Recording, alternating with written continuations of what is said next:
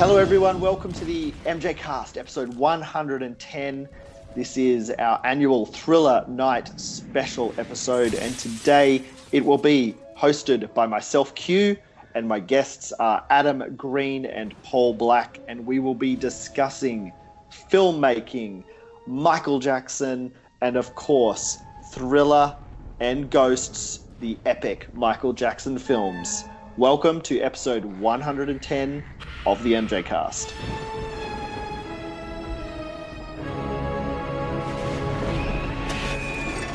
The following is a presentation from the MJ Cast, the internet's premier podcast on all things Michael Jackson. You're listening to the MJ Cast by MJ fans for MJ fans. The idea is to innovate, or else why am I doing it? When I create my music, I feel like an instrument of nature. You let it create itself, really. I know I do. And I love to entertain. That's one of my favorite things. I love my fans. Just simply Michael Jackson. Welcome to the MJ Cast, your source of news and discussion on the King of Pop.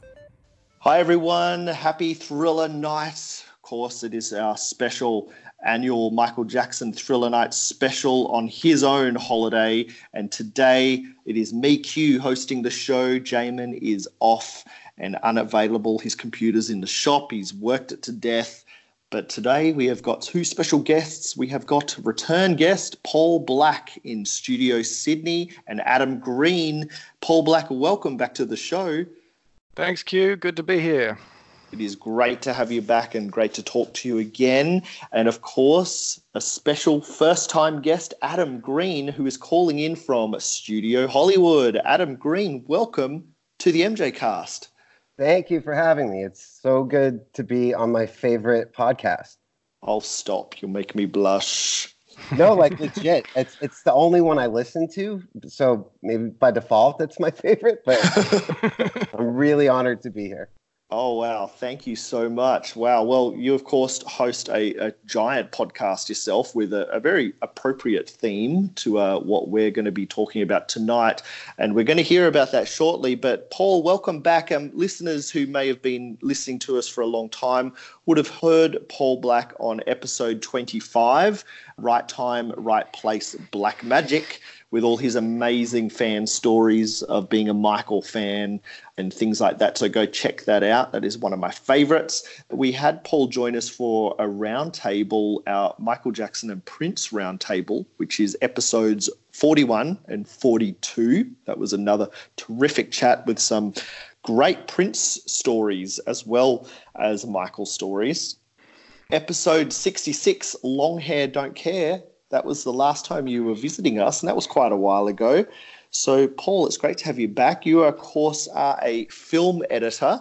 You have been teaching film editing for the last few years in film school in Sydney. And what are you doing at the moment? Probably by the time this goes to air, we'll be like right in the middle of editing this feature film we're doing, which starts shooting very soon. So that's pretty much causing a lot of fun and preparation and stress and all the usual good stuff. But yeah, dead in the middle of that at the moment. So fingers crossed that all comes together. And then you get to use that fancy new editing suite studio that I saw. That's it. Nice. Well, that couch was comfy that people get to sit on and watch your editing. So I hope it goes well. And, of course, Adam Green, you are a filmmaker. Adam Green, folks, has written and directed 10 feature films to date, including Frozen, not the Disney one, although what they did to Epcot with that film was a horror show. Digging Up the Marrow, the Hatchet franchise. You may know the modern-day slasher icon Victor Crowley, which apparently you can even buy Halloween masks of, which is terrifying because he looks scary AF. Adam, you've also created, written and directed and showrun and even starred in your TV sitcom Holliston. Can you be any busier, and how on earth have you got time to even listen to our podcast? Well, that's the thing. I don't have time to listen to podcasts, but I do make time for this one. In fact, I've gotten to the point where the second a new episode drops, I usually listen to it within like 4 or 5 hours. But I don't sleep, so that makes it a lot easier to find time to do things. So you're a vampire. Basically, yes. That works well then, because you also host, of course, the wildly successful, consistently released, and one of the longest, and probably, I reckon, the longest running movie podcast out there, would it be? The Movie Crypt. Is it the longest running movie podcast? I really don't know. We started it when season 2 of Holliston was airing, and we were only going to do it for the 10 weeks that Holliston was airing.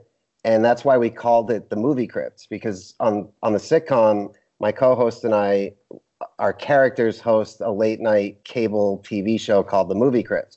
So we were going to quit after 10 weeks. And then all of a sudden it just became a really big thing. And I guess it's because of all, we know almost everybody, I guess. And because we're filmmakers ourselves, they're much more willing to be honest and candid when they're speaking to us. So it just turned into something really special. But now we're stuck with this terrible title that sounds like a horror movie review podcast, and that's not what it is. You do talk about horror movies sometimes. We do. And we do. You've had a lot of sort of horror movie stars and filmmakers on your show. This week, you sent me some links. I've watched the Monster Problems short film. I watched the Adam Green's Scary Sleepover episode 2.4, which, folks, the guest on that was Slash, yeah. which was really cool. Really cool. And I watched some of the trailers of your films and Holliston, so Hatchet and Frozen. Wow, pretty impressive. Thank you. I know you're not the biggest horror fan, so that's why I sent you trailers, because yes, you probably wouldn't like the movies. Yeah, they would send me into therapy. So the limit of my horror is, let me think, Stranger Things. Season 3 was really scary. Yeah. And the Scream movie franchise, urban legend from the 90s, that sort of film, the Scream MTV series, even though it was silly and stupid, it was still quite scary. So that's like the limit, I reckon, for me. I think Scream is way scarier than Hatchet. Hatchet is a comedy. So yeah, but Hatchet is very gruesome. It is. It's very bloody. Very bloody. Yeah, and I don't think like the limit for that for me was like Netflix Daredevil, and that was extreme gruesome for me. Like often I'd be when they were like, oh no, The Punisher was actually even worse. The Punisher on Netflix, that was so gruesome. I was often watching behind my hands. Okay, so yeah, don't watch Hatchet. Good tip. Thank you. You've worked, like, I was just looking at your say for Frozen. Is that a horror movie? Would you class that as horror? Yeah, more of a thriller. Your films have some huge names. Just drop some of the names that you've worked with in, say, Frozen and Hatchet, if you could, Adam. With Frozen, Kevin Zegers, who people know, when he was a child, he was in the Air Bud movies, and then he was in Transamerica, which was a huge film for him. And Shawn Ashmore, who was Iceman in the X-Men movies. Emma Bell, that was actually, Frozen was her first movie, and then she went on to do The Walking Dead and Dallas. In the Hatchet movies, it's pretty much like all of the icons of horror, like Kane Hodder, who plays Victor Crowley. He is the best known actor from Jason, and Robert Englund, who people know as Freddy Krueger, Tony Todd, who's Candyman, the late Sid Haig, who just passed away last weekend, sadly. Yeah, sorry about that. Daniel Harris from the Halloween movies. It's just a lot of fun. The horror genre are the nicest people you'll ever meet. Because when I started out, I was doing strictly comedy, and it's night and day between comedians and people who are in horror movies. Wow. Paul, do you want to drop some names that you've worked with when you were over in LA? Not really. Yeah. Yeah, I lived in LA for 4 years, so I was in and around all sorts of stuff at varying levels. But yeah, I worked on a few films. We had Matthew Modine in one of the films we did, which was pretty cool. That people probably know from Full Metal Jacket, Stanley Kubrick. Kristen Chenoweth was in that, as well as Alicia Rulin, who did a whole bunch of the Disney High School Musical movies. Yeah, and just a whole bunch of different short films and things, and various things going on, and hanging out on sets over there, watching them do Dark Knight Rises and all that kind of fun stuff, and Australian editor on that film. He's a good guy, Lee Smith, etc., etc. Yeah, good fun to be had over there. That is crazy and cool. Well, Adam, I want to say your podcast, I've been catching up after you sent us an amazing email earlier this year. I listened recently to the Barbara Crampton episode. Filmmaker from Penny Dreadful, Paco. Oh, Paco, yes. That was a terrific episode. That was really cool. And I love not only learning, from these other filmmakers that you interview, but also how it is to be a filmmaker. So, Paul, I remember when you were living in LA, I'd be hearing stories from you, and, it's not all, Hollywood Boulevard and premieres and sunshine. It's a struggle in Hollywood. And Adam, you talk about that a lot on your show, and it's really amazing to get that raw. That's really what the show is about, is the struggle. I think that it's really inspiring for people to hear that even if it's Chris Columbus or John Landis or somebody huge, or if it's somebody fairly new, everybody still struggles. There's never a point where you just have it made. And when you hear that, it makes you feel a lot better that it's not just you who it always rains on, That was one of the things that actually struck me when I was living in LA, was the amount of big people who would come and, do Q&As or whatever, or you'd get to work with them or something, and you know them from so many things, and you think, oh, they're the person who did this and this. But then you realize that people think of them that way, but in reality, they've got a life to lead, and they're sort of struggling just to get things going and trying to find work. And even Oscar-winning people that you think, well, you've won an Oscar, surely you're set. And it's like, well, I had a famous cinematographer who has won Oscars, and I'm like, oh, how's it all going?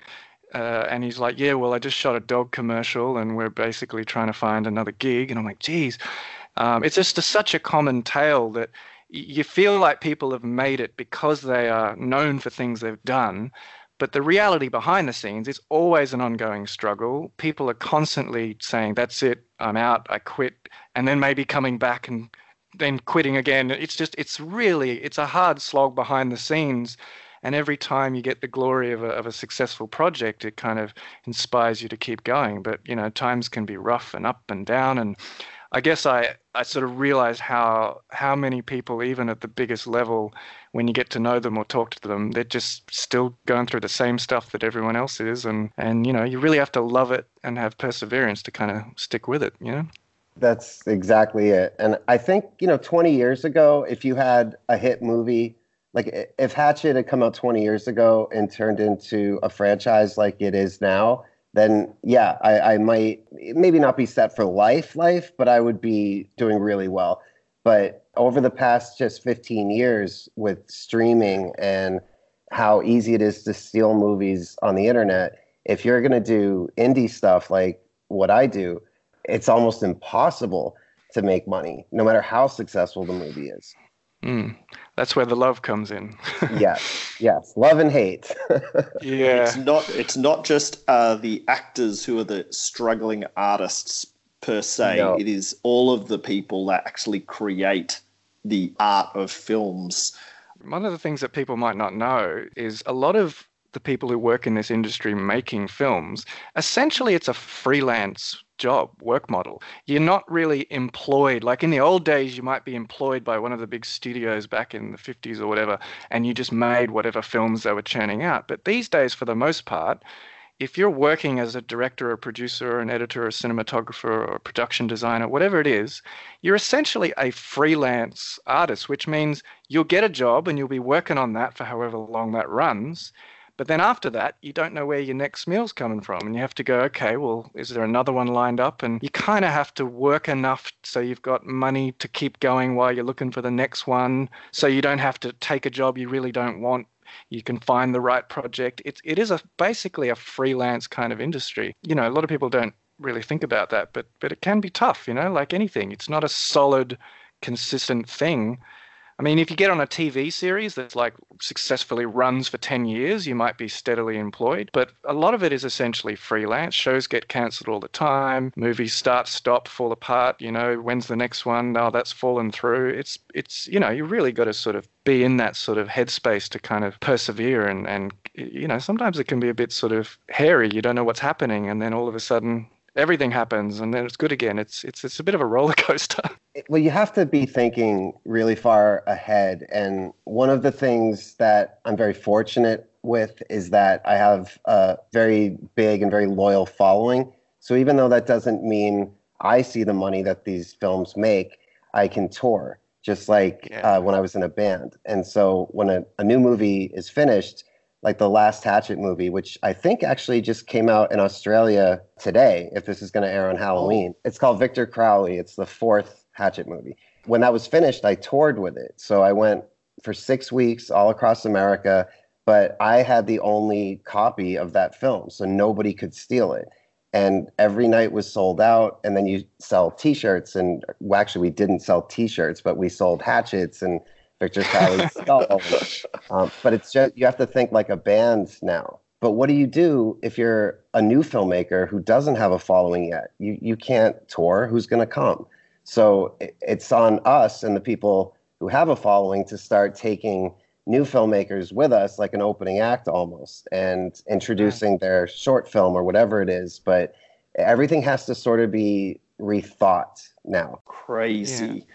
Folks listening, of course, the main discussion topic today, of course, will be Thriller and Michael Jackson's Ghosts. We will talk about that in depth coming up very soon, promise. I'm going to start steering that ship a little bit now. But Adam, one of your recent episodes, of course, was with Taj Jackson, and it was about the fallout and sort of helping correct the narrative of the Leaving Neverland film. And I remember you telling us on that show and us in emails, you were advised by people not to make such an episode. So how did it go down? What was the reaction to it? And was there fallout for you talking about the Leaving Neverland film and having Taj Jackson on your podcast? It's awful right now because Hollywood especially is, in the time that we're living in with Me Too and Time's Up, and I don't know, there's probably a new one that popped up this week, but those are very important, good movements, and they're making a ton of progress, which is great to see. But then you have something like Leaving Neverland, where it's like they're trying to use that to push their lies. And, you know, when I first saw the documentary, I was terrified, because it's like once Michael had passed, it's like, thank God we're never going to have to deal with this again. And then all of a sudden I hear that this TV series, because that's really what it was for television, got into Sundance late. I've had 2 films at Sundance. Like, that doesn't happen. And then all of a sudden nobody was talking about the Weinstein documentary at all. And the whole thing was weird. And so when I saw it, I was very scared. But to be completely honest, I wavered. You know, when I saw it, I was on the fence for the first time in my life, thinking, oh my God, like, did Michael do this? You know, I'm an empathetic person, and I like to believe most people are. And it's one thing to read an accusation or hear about it on the news, and another to look at 2 human beings in the face for 4 hours, well, 3.5, and then a half-hour of drone shots, and and listen to these stories, and you can't help but have your heart break. And so as soon as it was over, I was ready to throw out all of my Michael Jackson stuff. I felt ashamed that I'd been on the wrong side of history for my whole life. I'm like, something isn't right here. And I had a nervous breakdown. Like, I went down a rabbit hole for 3 months where I couldn't do anything but keep reading. And I read 16 books. I read every piece of court literature that there was. I read Michael's entire FBI file. I am 200 million% certain he did not do any of these things. You can come to that conclusion very quickly if you actually look, but no one does. And in Hollywood, it's all about grandstanding. So if somebody does something bad, these celebrities or just anybody in the industry, they have to get on social media and yell as loud as they can that they are against whatever that bad thing was, because they need to feel like a good person. I've known Taj for a long time. We weren't all that close, but I was watching what he was going through, and I'm like, nobody on the Hollywood side is saying anything. I don't know what the actual saying is, but there's some famous saying about how if you know that there's an injustice happening and you keep your mouth shut, you're part of the problem. And I was like, so I called Taj and I told him what I wanted to do. He was, I mean, you guys know him. He's the nicest, sweetest. He's just such a wonderful guy. And he was so appreciative. But, you know, from my representation, from other friends, they're like, don't do this. Let somebody else fall on this sword. You have no idea what's going to happen to you if you do this right now. Don't do it. And I had to. And I said to my co-host, if you want to conveniently be sick that day, you know, I understand. But, you know, Joe, he isn't as researched as I am, but he believes Michael was innocent as well. And, you know, he was right there with me. So yeah, shout out to your co-host, Joe Lynch, and also your other co-host, Super Q Arwen, by the way. I think I forgot to mention them earlier. Yes. So we did the episode, and I think it turned out well. It was really well done. Really good. Thank you. What I tried to do was sort of give Taj a little bit of a break, where he was there to say what he felt and correct me if I happened to be incorrect about any of the facts that I was giving. You know, he's always the one saying it. So I wanted people to see that it's not just him. He's not doing this because he's family. Like, these are known facts. And so the episode aired, and to be honest, the fallout wasn't as bad as I was expecting it to be. A lot of people wanted to come at me, but to do so, they would have to prove that I was wrong about the facts that I cited. And I think that forced them to go look it up. And then they saw that I was right. So most of the people that did come at me were on Twitter, and they were the same people that have like 10 accounts, and they go after anybody who is a Michael Jackson fan. You know, they never had any substance. They never had any proof. It was stuff like, you have to believe victims. And I think that's right. We should believe victims, but these aren't victims. They're accusers, and they're known liars. I mean, I'm preaching to the choir here, I know, but we had moved to a new network. Fangoria magazine is like the horror magazine, and they just came back. They're in their 40th year, but they had sort of gone away for a couple of years, and they were starting a podcast network. And, you know, our show's big enough to stand on its own. We didn't need to join their podcast network, but we wanted to because we're horror filmmakers, we're huge fans, and, you know, the horror community is very tight. And when we did, we were seeing on Twitter, there were people tweeting to Fangoria saying they were going to cancel their subscriptions because they were working with us. And so it hasn't ended, and it's ugly, and it sucks because you can't reach these people. They're not going to look. They're not going to read anything. They just, some of them, the most outspoken, haven't even watched. They just heard about it. It's a scary time, and all it takes is a group of people to yell witch, and you get burned alive, and there's nothing you can do about it. So it was a big risk. Shout out to the MJ family, because the fans were incredible. Most of them, you know, just like yourself, they weren't familiar with our podcast or me or my work or anything. They kind of showed up in droves, which was nice to see. Very quickly, I've made so many friends in the community. I went to in the studio with MJ that they did here in LA a couple months ago, and it felt like I already knew half the people there. Tomorrow, I'm going to be going to the premiere of Square One to support Danny. And it's Sweet. just a great community, but it is a scary time. And, even when this comes out, if I post it on Twitter, hey guys, I was on the MJ cast, listen, I'm in for it, So it's sad, but to be positive here, the tide has turned a little bit. And what's sad is that it wasn't from all of the documentaries that have come out. It wasn't from all of the facts. It was because Dave Chappelle said he doesn't believe them. And all of a sudden, everyone was like, maybe they are lying. And I'm sitting there flabbergasted. Like, that's what it took on Fox News, of all places, Fox News. They did just a 6-minute thing questioning the validity of these accusations. And Geraldo Rivera has been pretty outspoken that he doesn't believe it. But people are really starting to waver and change and think. And I'm shocked that it has taken this long. And I'm shocked that Hollywood handed these assholes an Emmy, but they had to because of the subject matter. Because look, let's be honest. If we weren't even Michael Jackson fans, or if let's say we all thought he did it, you can't say that is a well-made film. It's terrible, and they gave it an Emmy. So, and then Safechuck went and stood up there like an actor, like it's disgusting. So I hope it changes more and more over these next few months. I hope that this can get buried. But this was in some ways worse than the actual court trials because there is no trial. It's just word of mouth.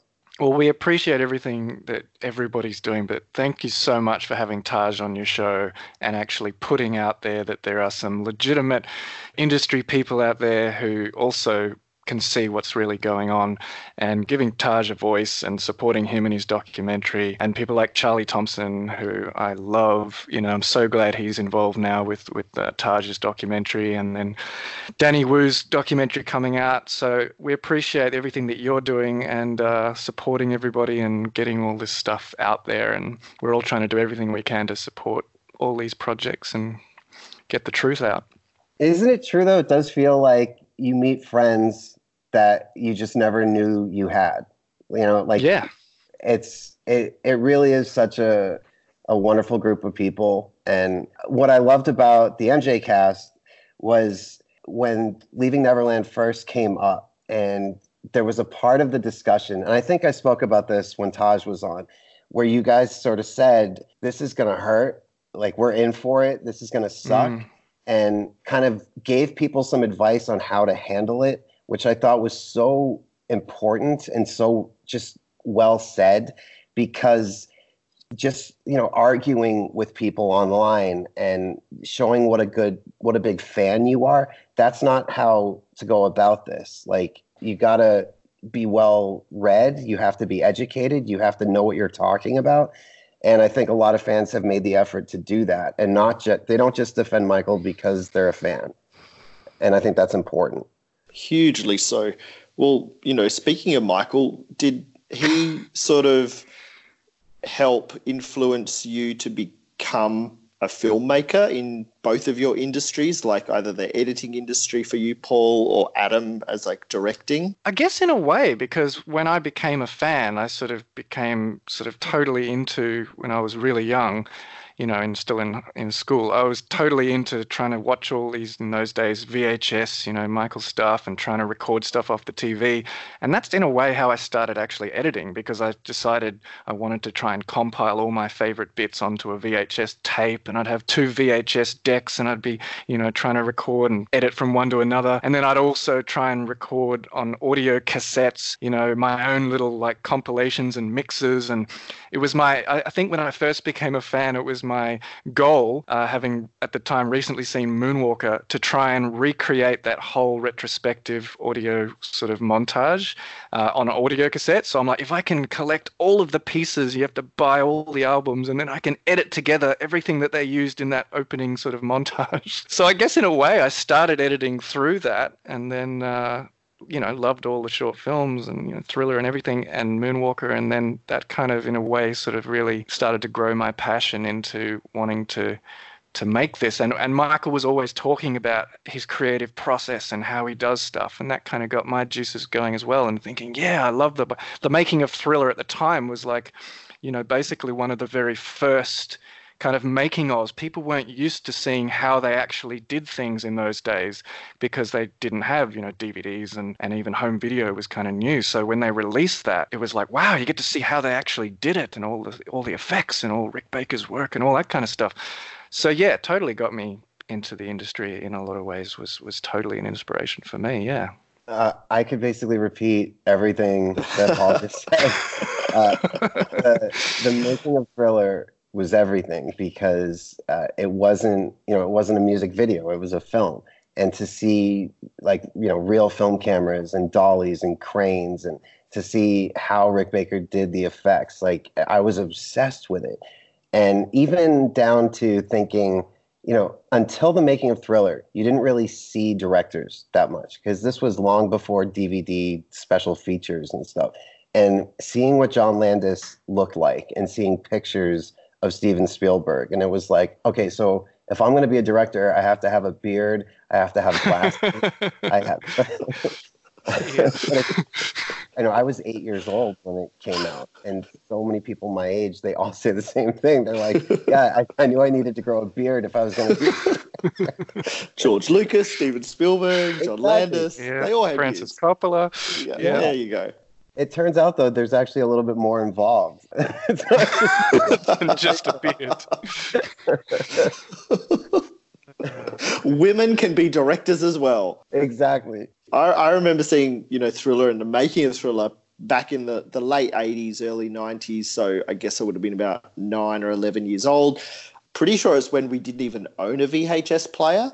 We used to like rent one on the occasional school holiday breaks. And I just loved the making of film so much. Like, even if the Thriller film did scare me as a kid, and, you know, I grew out of that, thank God, although I still don't like horror movies, but seeing that process and the movie magic behind what was clearly something quite different to other videos that we were watching on video hits and things like that was so cool.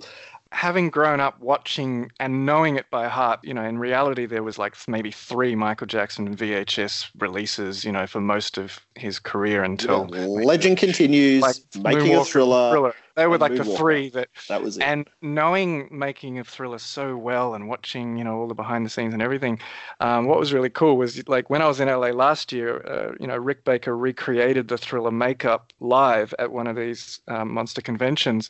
So it was kind of cool because I was watching him there, and they had someone do in the whole Michael outfit with the whole thing from Thriller with the jacket and the whole thing, and they were doing the whole thing and putting all the makeup on, and it's Rick Baker actually there doing it, and you're watching it going, hey, wow, it's all coming to life in front of my very eyes.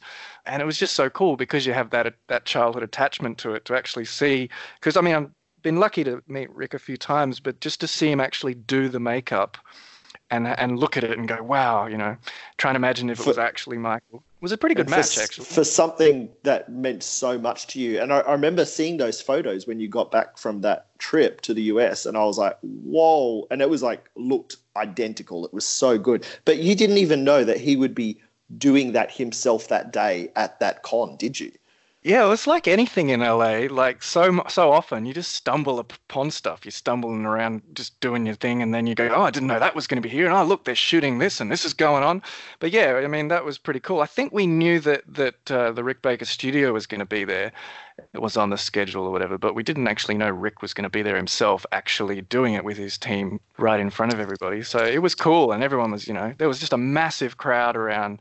You know, everyone was wanting to get pictures and selfies and all that. It was a really, really cool thing. Adam, I don't know for you, seeing Ghosts for the first time, so I'll ask you about that in a moment. But Paul, I know you got to see the Michael Jackson Ghosts film in a cinema with Michael Jackson himself at the Sydney premiere while he was here in Australia for the History World Tour.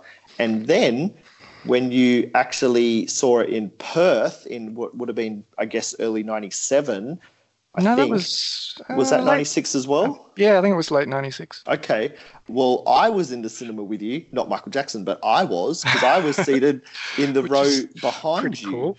Very cool. And we saw that together, even though we weren't even friends. I do remember you there.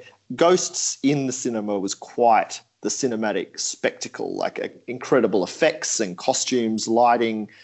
Everything was just so amazing on the big screen. But we did see a different edit back then to what was eventually released on the Ghost box set VHS home release.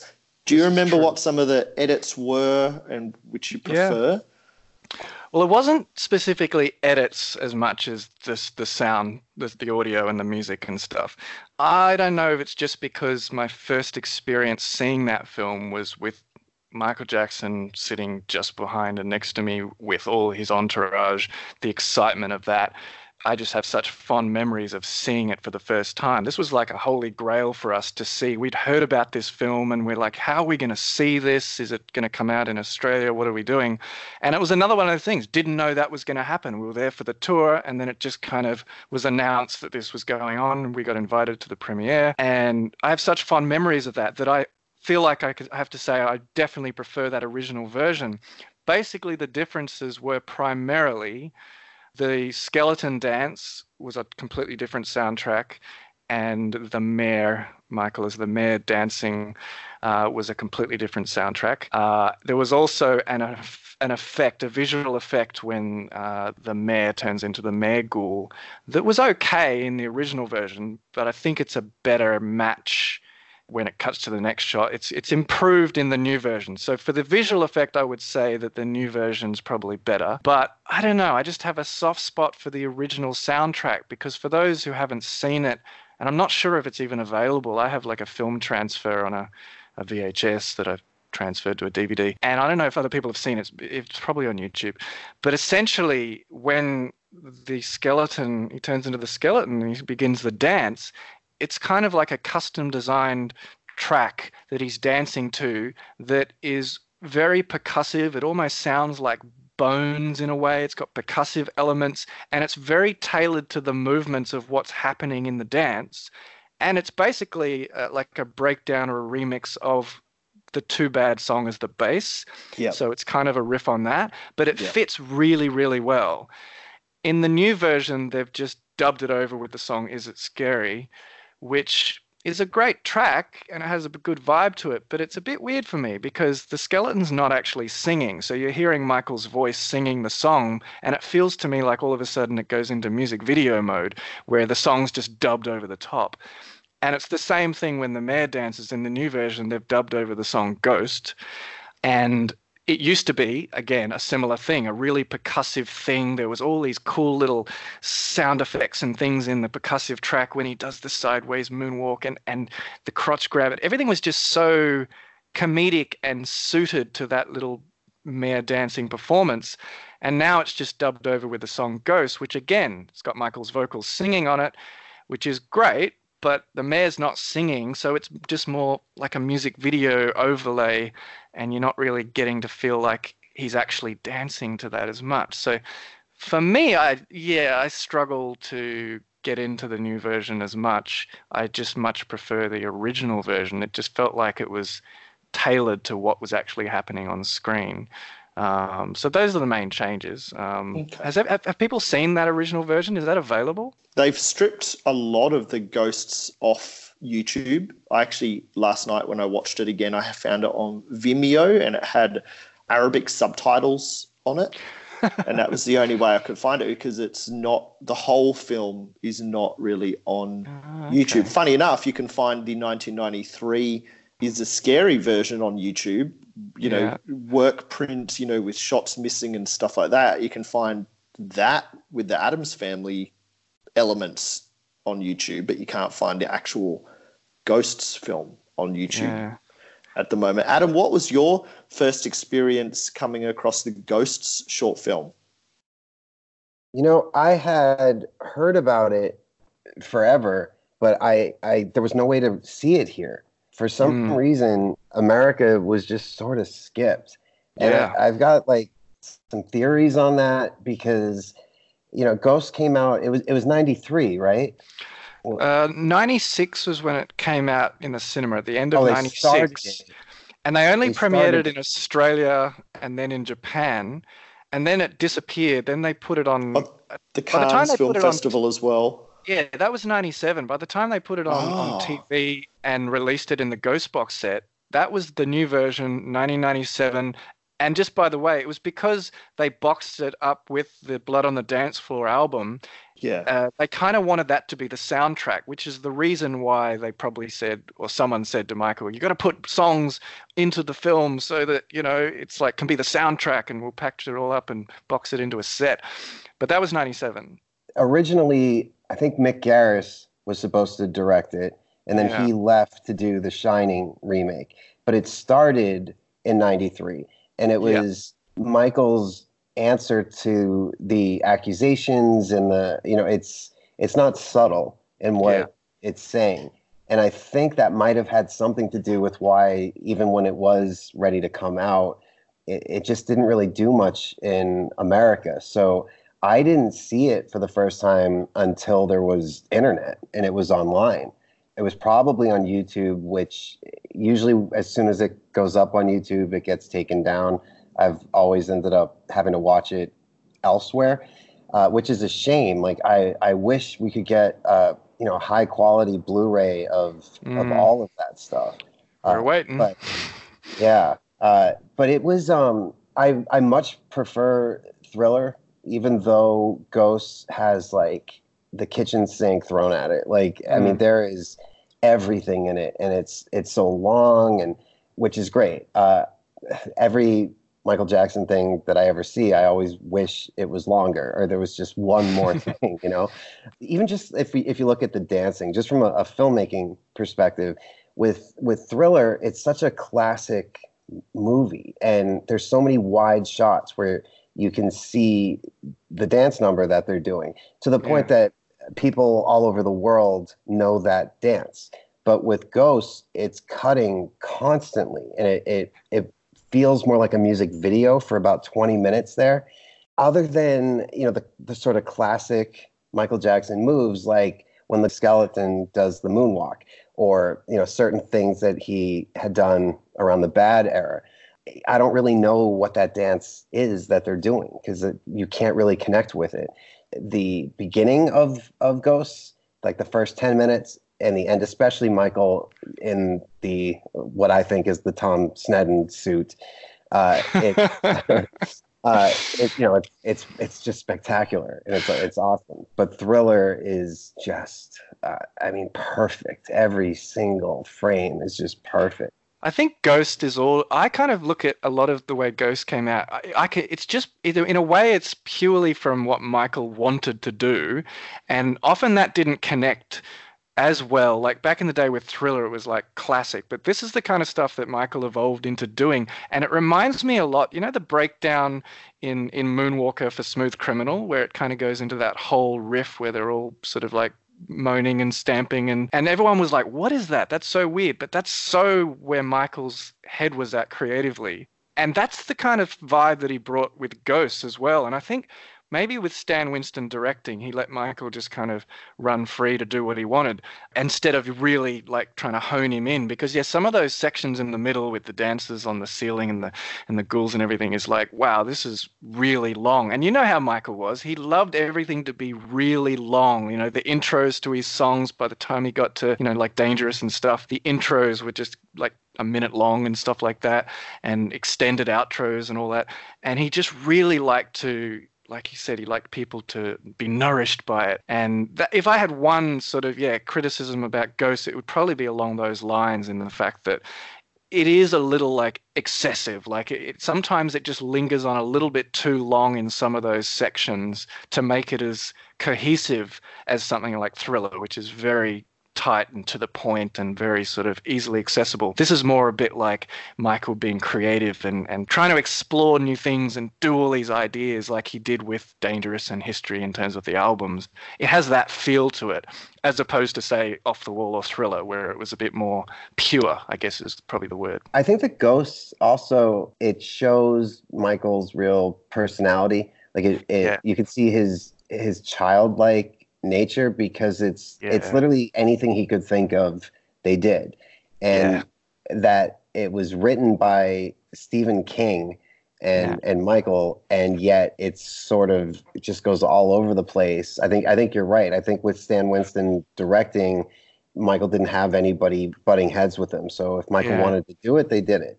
And it is really cool because of that. And there's more joy to Ghosts. It just looks like he's having so much fun.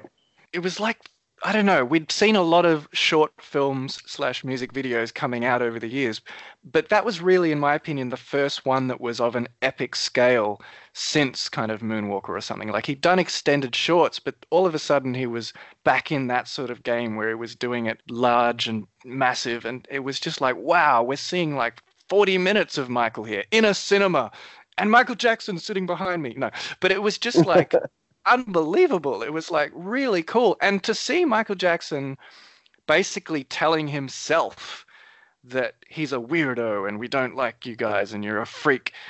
And you forget sometimes that it is Michael as the mayor. And I assume most people have seen the making of Ghost, but there's those awesome clips of Michael dressed as the mayor, and he's trying to explain the story and everything, and he's saying, and I'm not Michael Jackson. Don't think I'm Michael Jackson. I'm not. And he just taught me a few moves, and he's doing the whole voice, and he becomes that character. And it's just so kind of insane but amazing to just see how aware he was of everything that was thrown at him, and he's just putting it back out there on the screen, almost saying, this is what people are doing to me, this is what people think of me. And it allows the audience to kind of feel sorry for him, hopefully, and sort of go, wow, that really isn't fair. You know, that really doesn't seem just. I think that's what he was really going for, this whole thing against bigotry and the whole thing and those kinds of people. But the part where he actually says, all right, I'll go, and he slams himself into the ground and basically and breaks his face apart. And it's so like poetic, but yet powerful and just so meaningful when his face is falling apart, which is almost like a play on, you know, the whole everyone says my face is this and it's falling apart, and literally his face is falling apart, and then he passes away and he's destroyed. And that's so powerful. But I just remember at the premiere and various other screenings, some fans were so upset by that scene, and one fan in particular came up to me and they were just destroyed, and I couldn't understand, because I was thinking, wasn't that awesome? And they said, look, that scene where he destroys himself, it just made me realize one day Michael will no longer be with us. And they just couldn't handle that thought. They just hadn't thought about it.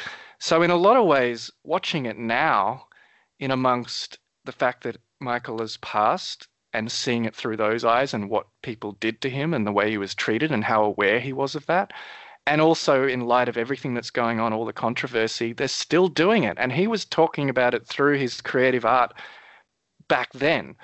And yet right now you watch Ghosts and you think, yeah, this is pretty much what's happening right now, even though he's no longer here and they destroyed him. There's a moment towards the very beginning when the mayor is just accusing him of being weird and scaring the children. And one of the kids says, oh, do the thing where, and the other one hits him and says, no, that's a secret. And then the mom hits the kid, and then the ghost hits the mom. Now, in light of these allegations and what everybody is once again falsely thinking, that moment reads a little bit more sinister.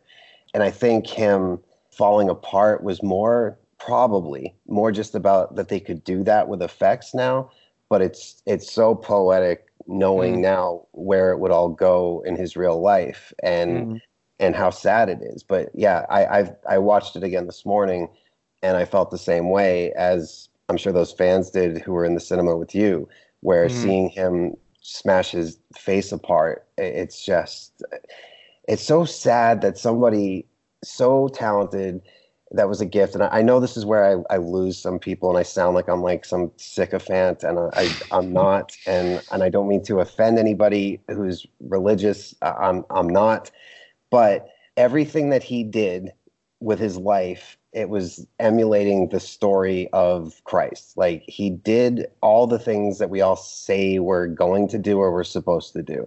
but he shared his wealth. He tried to save people. He brought the world together. He was the only thing that the whole world had in common, no matter where you came from or, your religious connotations, your sexual orientation. Everyone knew him and loved him.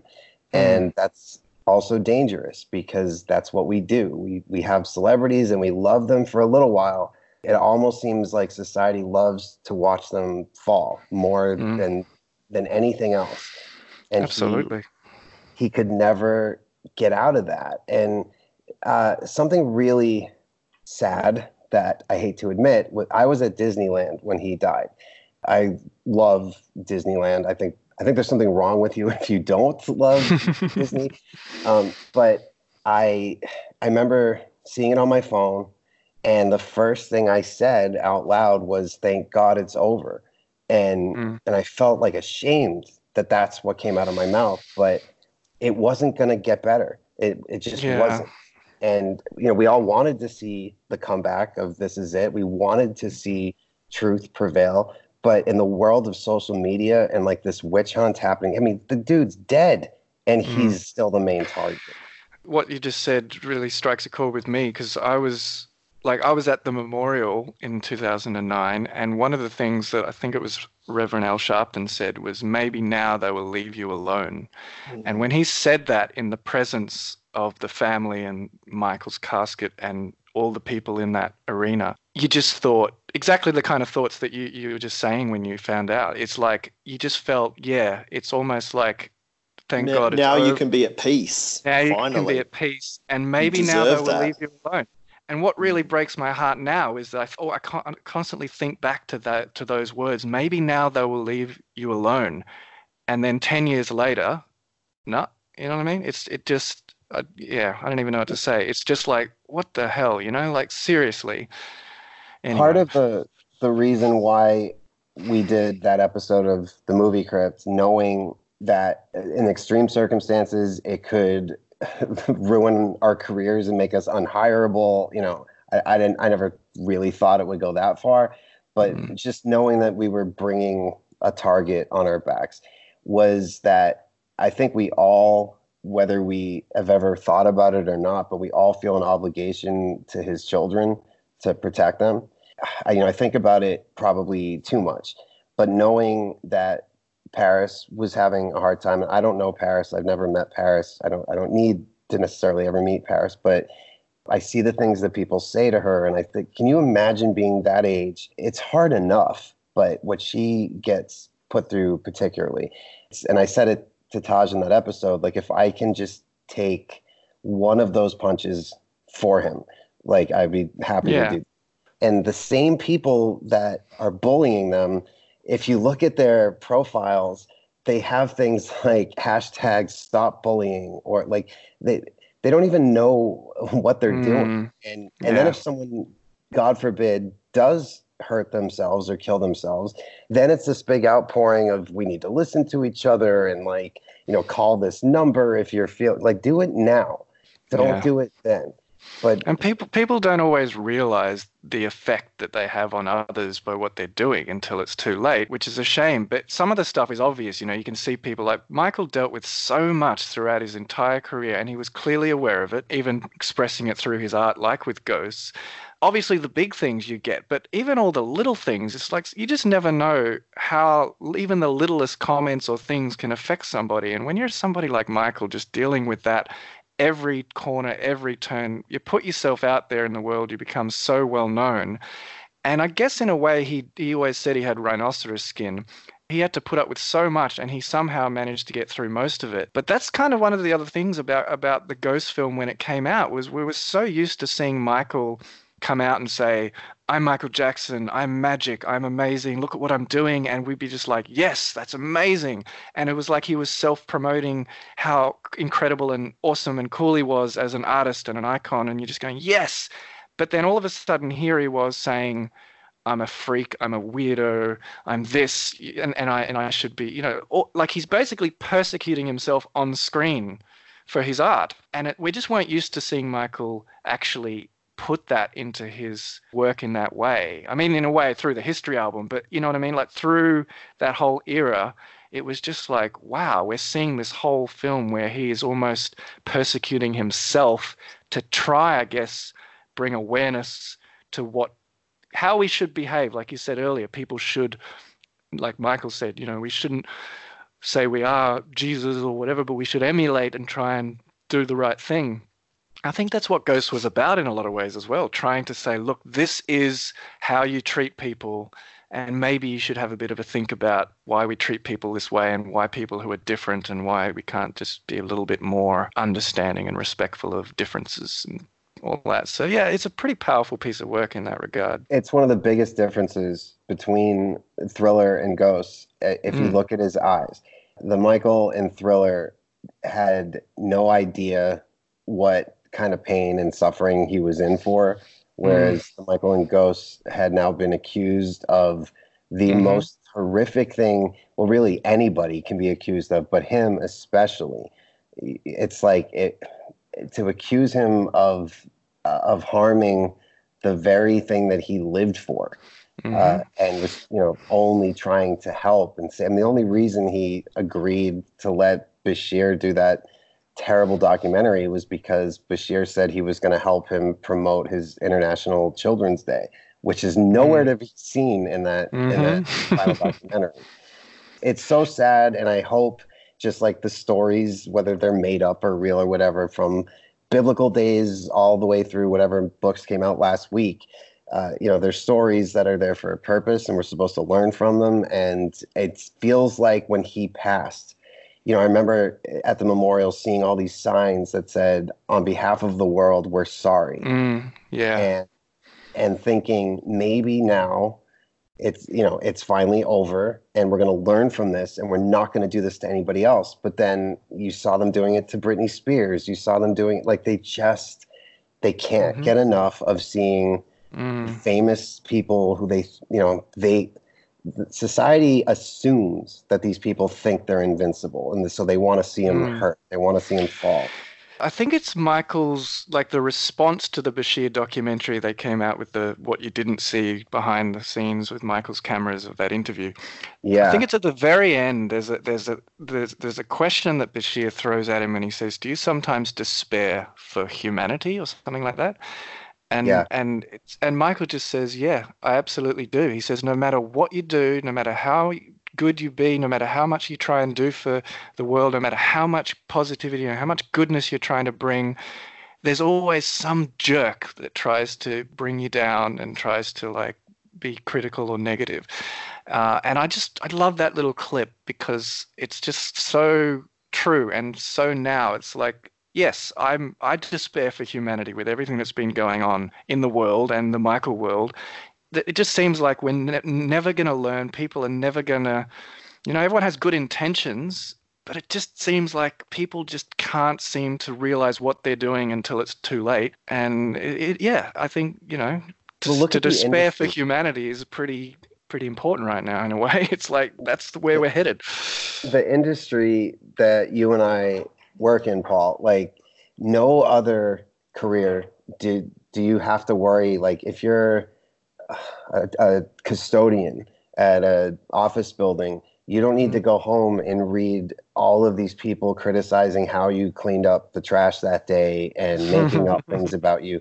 But when you're in the public spotlight at any degree, like I'm like D-level famous. Like at a horror convention, yes, people know who I am. Outside of there, no, it's very rare. And still, but they think they can say anything. And now with social media, if you're going to be on there and be accessible to your fan base, I mean, I don't get it too bad, but when you do, you're just like, who took the time? And especially when they make up something about you, and it's awful. Unfortunately, social media just seems to have given everybody permission to say whatever they want, because that's the whole platform is built on the concept of being able to comment on whatever. So you can have your say about everything and anyone, and people just thrive on that and argue and debate. So it's crazy. The honest truth, though, is we were given this thing called the internet and a way to all be connected and to make the world better by being able to share knowledge and art and all these things. But the first two things we used it for were porn and insulting each other anonymously, because you can say whatever you want and get away with it. Message boards, that's all they were. And so what does that say about humanity, that people said, oh, the internet, what is this? Oh, great, I'm going to jerk off and insult somebody. Like, that was basically what happened. Do you use despair for humanity? Yeah. But I do still have hope, and I do, I've always, that was the thing that I loved the most about Michael Jackson, was Michael Jackson, the person. Like, I'm a metalhead. Like, you look through my record collection, it's all Metallica, Guns N' Roses, Aerosmith. I've seen these bands like 30, 40 times, but also every Michael Jackson thing. And I've become a much bigger fan since Leaving Neverland came out, and I did all of that research because I learned so much that I didn't know, because so much of his humanitarian work was not made public, and he didn't want it to necessarily be made public. That's not why he was doing it. Stopping at a children's hospital at every step of every tour and buying them equipment that they needed and spending real time with these kids at every stop. That he wasn't trying to get news cameras from every local city to make sure people saw him doing it. He just did it because, there's that great story that his manager tells about how there was a boy who was clearly on his last few days, and he wasn't going to make it. So the manager steps outside of the room because he couldn't take it. And when Michael came out, he said, "This is our job, not dancing and singing on stage. It's this is what we're here for." And he practiced what he preached, and not just through financial donations, but physically being there with these people. And so what did we do? We're like, oh, this guy's doing it right, let's crucify him. It's sad that that's what it is, but I hope that out of all of this, something better is going to happen. We just recorded a podcast that comes out the middle of October with children. It was the first time we ever did an episode on child actors. I do a Halloween short film every year. This year is the 21st one, and there were 3 children in it. And when I was speaking to them, it gave me so much hope, and I hope anyone who hears that episode feels the same way. But Presley, who was the young girl, she's 14, she was saying that her generation is very outspoken. They very much value their own opinions about anything, but they also can listen to each other and they can debate. And I don't know if that, just because one girl said it, if that is really true, but our generation with social media, we only follow like-minded people. We don't follow anybody who we disagree with or who thinks differently, for the most part. And so we're all in these little chambers preaching to the choir and, knowing that what we post will be approved. And then, God forbid, somebody who thinks differently, their post got retweeted and you saw it, and then everyone gangs up on them. And I hope that what she was saying was true, because that's how it really comes down to, is being not just heard, but being able to listen. And we could fix it. But I'm sure you guys are well aware of what's happening in my country. Like, we just had 2 mass shootings in one day. And it's now gotten to the point where it's literally like, in today's mass shooting happened here, or this week's, it's a regular thing. When Columbine happened, that was like 9/11 big. It was, obviously, as it was before, but it was, no one could believe that somebody brought a gun into a school. You couldn't fathom it. And it had happened before, just not in a upper middle class white neighborhood.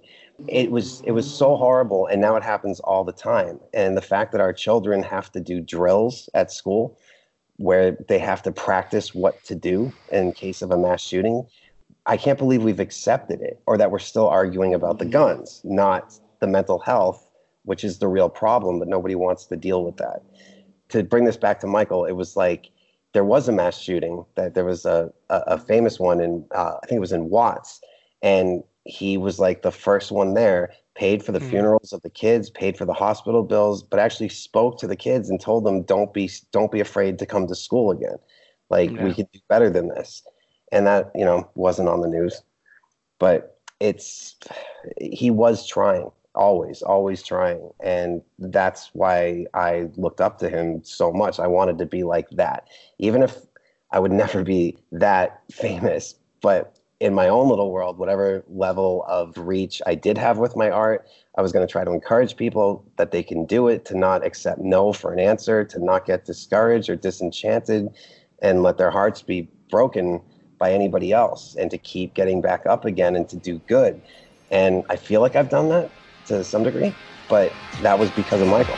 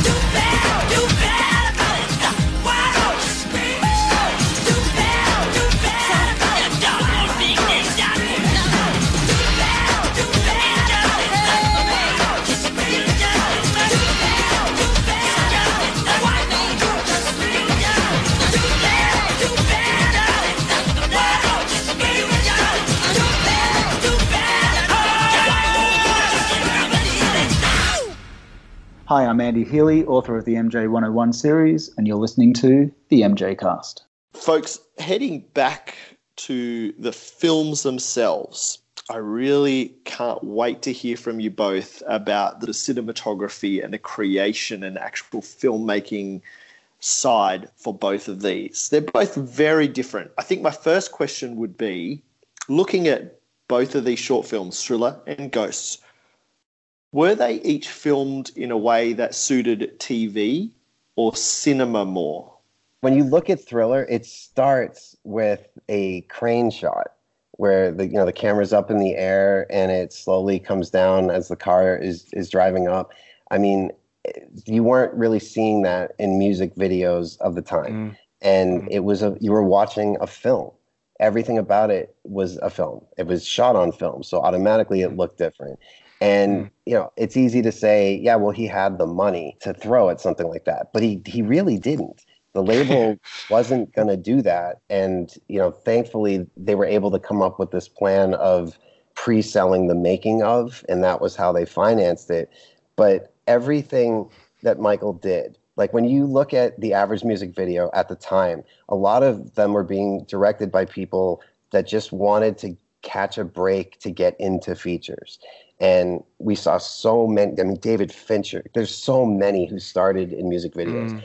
But Michael went straight to the top, and he loved American Werewolf, even though he wasn't a horror fan at that time. But American Werewolf was funny. American Werewolf, incidentally, was my biggest inspiration for Hatchet. And he just went, get me that guy. And so he went right to the top, and he got all the best people in the field, but then allowed them to flex and push the boundaries and do something without being in the oppressive studio system and make a classic short film. And it shows in every single shot. It's still perfect to this day.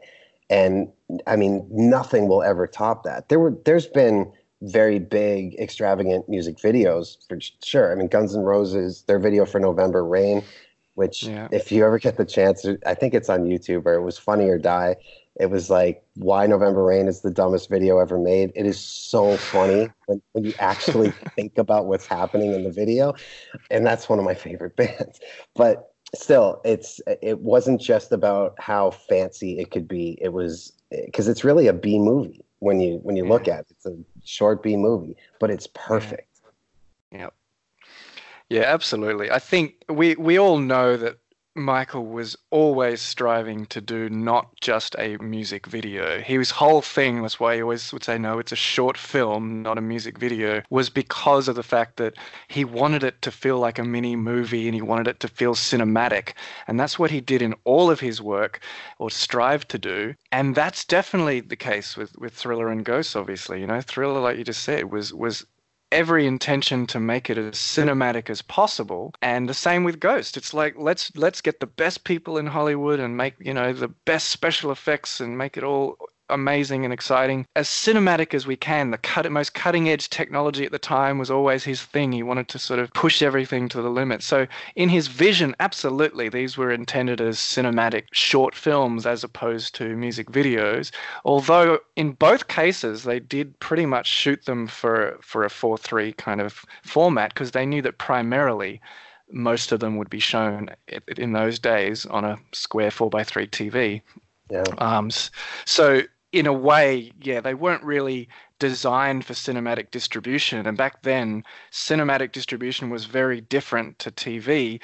And there wasn't a thing whereby you could watch cinematic stuff at home in a widescreen format. So it was either cinematically widescreen, whichever ratio it is, for the cinema, and then they would put it back to 4:3 and open it up for television or various other processes they do. So in a way, they did shoot it knowing that primarily it would be a 4:3 format, if you wanted to talk on a technical level. But in terms of creativity visually, absolutely, they were going for as cinematic as possible to make it as much like a cinematic film rather than just a music video. I'm trying to remember, was it Letterboxd when it aired on MTV? To my knowledge, like, neither Ghosts or Thriller has ever been presented in letterbox format, except I cinematically on, like, Thriller. They did cinematically with a letter, well, as in 185. But because I was actually trying to remember when I saw Ghosts in the cinema whether or not they actually presented it in like a 185 sort of cinematic widescreen presentation. But I dug up another video I had, which was actually a bootleg recording someone filmed back in 1996 in the cinema in Australia when they did about a week of screenings. They said, we're going to put it in cinemas for a week because Michael's here, and they did the premiere. And I dug out that video, and it's kind of cool, actually, because this was at the time the audience reaction. You can hear how they're laughing, how they're responding to the effects, the performance, the dance. So it's kind of got that cool kind of vibe to it. But interestingly, it looks like it was screened in 4:3, so that's kind of, I think, to my knowledge, the only way it's ever been shown for Ghost. That's a nice little bit of information. Nice, lucky you've kept all these random videos that you've collected over the years, Paul. Yeah, I have 300 VHS tapes in a box with bits and pieces and clips and compilations, and it's my own little mini old school YouTube And I'm sure most of it's available on YouTube, but every now and again I find out like, nope, that's not available. Even some of the ghost stuff you're talking about sounds like they've pulled a lot of it down. It's like, oh wow, okay. Yep. Yeah. That's the thing with digital distribution. They can edit and take things down however they feel like it. Well, that's always my thing. I like to make sure I own stuff. So that's why I was brought up in a collector's mentality. I like the idea of actually physically owning it and in the quality or the format that I want. And I know that it's always there. It actually frustrates me when I go through YouTube sometimes and you want to watch something, but you have to actually spend 5 minutes trying to check each different version and go, well, this version's kind of the wrong aspect ratio, but this version's better quality. This version's got subtitles. This version's got trying to find, a good quality version of something. It's just annoying to me. I'd rather much rather have it on my shelf or something and go, here, I own it, or I have my own copy. I trust it and enjoy it. With music, it's like, I've always collected vinyl, and it just sounds so much better. I get, digital is great because you can carry your whole music collection in your phone, but it doesn't compare. Even just the artwork and holding a record and the booklet that you get to flip through. Exactly. Oh, I don't know if that. fans would not, any newer Michael fans would understand or appreciate. There was a certain ritual when you got a new Michael album that was released. There was something about sitting down in your favorite location or whatever with the CD cover, looking at the tracks as they played through, going through the booklet, potentially reading the lyrics and exploring the album that way. I mean, for me, I always used to listen to it once in the dark with headphones. Oh my God, the same thing. Same thing. That's what I did. Yeah, I get the vinyl and the CD, and that's yeah. And you'd be like, this is my ritual, and then you go, okay, maybe if I've done that once or twice, then I want to do a pass where I actually have the light on a bit and I go through with the booklet and read all the lyrics that goes through. You're holding it in your hand. You're feeling the joy. It's a bit of a lost sort of experience now. And the pictures, even the pictures that were in there, like the history CD booklet and album booklet, and even the box set sort of cassette booklet, the amount of pictures that were in there and artwork was just phenomenal. Thriller, the album, had all those like little drawings of monsters and horror stuff and in I remember the record. The vinyl of Thriller would always confuse me when I was younger because I was like, what are these extra lyrics to? I think it was Lady in My Life or something. There's these words, you know how they print the lyrics basically from the last version that was officially registered or whatever, and they go, these are the lyrics. But then over the creative process, it changes. By the time they finally release and mix the album, it's like, actually, we took that verse out or we did this, the other. And then you'd be reading these lyrics going, ooh, I can imagine the melody and how that would sound, but it's not actually on the recording. But that's what you get when you're holding the product and you can kind of explore what they've put and Michael's little drawings. And here we are 10 years after his death, and we just passed the 10th anniversary. And look, I can blame Leaving Neverland for anything wrong in the world. Like, if there was an earthquake, it was Leaving Neverland's fault. But like, if it hadn't been for that, I would hope we would have gotten a box set with, all the records, because some of them, they're only available in picture disc, like History and Invincible. And, I guess some people think that that's cool, but I would much rather have something with a real cover and with extra stuff in it. But like Prince, we got one of those. Tom Petty, we've gotten one of those, but nothing from Michael Jackson. Well, that's a whole other conversation, but we've been waiting a long time. And then I remember right at the time when Michael passed, within that year, I remember thinking, wow, the vibe is so exciting in terms of celebrating his music that I thought for sure there's going to be a stream of all of this stuff coming out. Yeah. And for various reasons, it hasn't really come to fruition. We're still waiting, and now it looks like, with everything going on, there's probably a setback. And the other thing which is unfortunate is that the distribution market has pretty much turned a corner where people really aren't thinking about physical product and releasing a box set or a Blu-ray, which means we may never get it, because there used to be a whole idea of this is going to be great. We'll remaster it, we'll package it up, we'll do some behind the scenes. I had so many friends that worked in DVD content, bonus features behind the scenes. That's pretty much a dying thing now because they just don't have that distribution model to say, let's do all this stuff for the DVD package or the Blu-ray release. No, so we have to do it ourselves. If yeah, you kind of the distributor's like, if you want to make it and give it to us, we'll put it on. we'll put it on.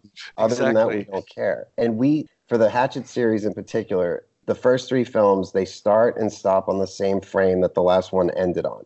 And the whole point was that eventually we would put out a supercut because it was originally only going to be a trilogy. And it was just going to be the 3 films put together as one, and it would all cut together flawlessly. And now no distributor, because you would have to pay to remaster it, to remix it, if you were going to do that. And nobody is going to pay for that because it just, physical media is gone. And, for collectors like us, we still live for that. But the average person, they're happy streaming it, and that's it. Yeah. Well, we're hoping for Ghost to come out one day, because the highest it ever got was a VCD in Japan and released. They did release it on a video disc, which was a kind of a thing for a while there. And then the VHS official release as part of the box set is the highest quality that most of the world ever saw of Ghosts, was a VHS that has then been transferred to various bootleg DVDs or uploads. It's just a shame that you can't see it in all its glory, because it is a really beautiful looking thing. And I can't even tell you how exciting it was to see Michael Jackson in Ghosts full frame in a cinema screen. Like, I can't imagine. Amazing. Yes. Like, it was like in it just looked so good, and you're just like, wow, he really looked pretty cool in that. And that was really exciting to see it in high quality on a big screen. And now we're sort of reduced to seeing it on a small screen from a VHS transfer, basically. It's kind of heartbreaking, really. Adam, did you get to see Thriller when it was in IMAX cinemas last year, all HD? Didn't. When that came out, I was either shooting or I was on tour. But there was like a 3-week window, I think, to get to see it, and I didn't, and I was so upset, because just certain things you have to see them in the theater, like a new Star Wars movie. Like, there's no way you're just seeing that at home for the first time. And I have a great home theater, but nothing like an IMAX screen, obviously, and I didn't get to see it, and I'm always going to regret that. But it exists. So hopefully they'll do it again someday. Yeah. Paul, you got to see it, and I remember we heard from you seeing it in the cinema, like, all cleaned up and fixed up and presented beautifully. I guess when you see it in that format, the cinematography really comes together in the perfect way. Like, the shot composition, the photography, the editing and stuff. So, from seeing that, what sort of steps did the production back in the 80s take to achieve that big budget movie on, I guess, a short film's budget? Well, essentially, it always comes down to, what the source material is. Like, they always talk about remastering things, but it comes down to the source material. For example, if you've ever seen, like, a trilogy or something where the first movie was kind of very low-budget independent, and then it became huge, and then they released a second one with a bigger budget and a third one, and then you get the remastered versions of all of those, and people say, why does the first one look so kind of crappy? It's like, well, that's kind of the budget and the source material and the stock they shot it on and the level of preservation, all that kind of stuff. But back in the day when they were doing Thriller, they were really trying to make it as cinematic as possible. So they really shot it well. They had great cinematography and lighting, and they had all the typical Hollywood film crew do it, not a bunch of advertising, music video, commercials kind of people. They actually had film professionals do this as if it was a major feature film. And so when you then go and remaster that and bring out everything that was there, it was already there. It was the quality of the original production was really, really high quality. So seeing it on a big screen is like really seeing that for the first time again, which I didn't think was possible considering the amount of times I have watched that and the worn out the VHS and all those kinds of things. You've seen it. You feel like I've seen it. Even like when Q said, we're going to talk about Thriller and Ghosts, so maybe watch Thriller and Ghosts before the show when we talk about it. I'm thinking, I've seen them before. I'm pretty sure I know what they're about. But then, if you watch them again, sometimes it never gets old, and there's always new things you're seeing.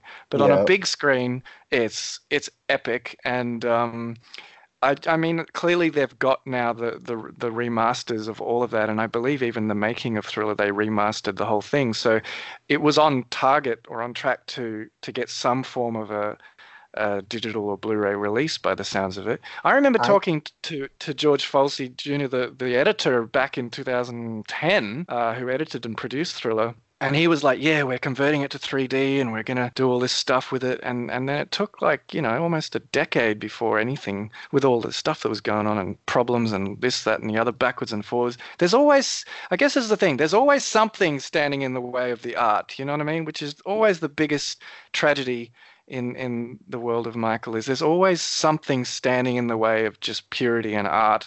And it's really frustrating when you just want to enjoy and appreciate something, and we've got all this other stuff we have to deal with, which is such a shame. Who knows if it's going to come out or if they're going to re-release it in the cinemas. We'll see, I guess.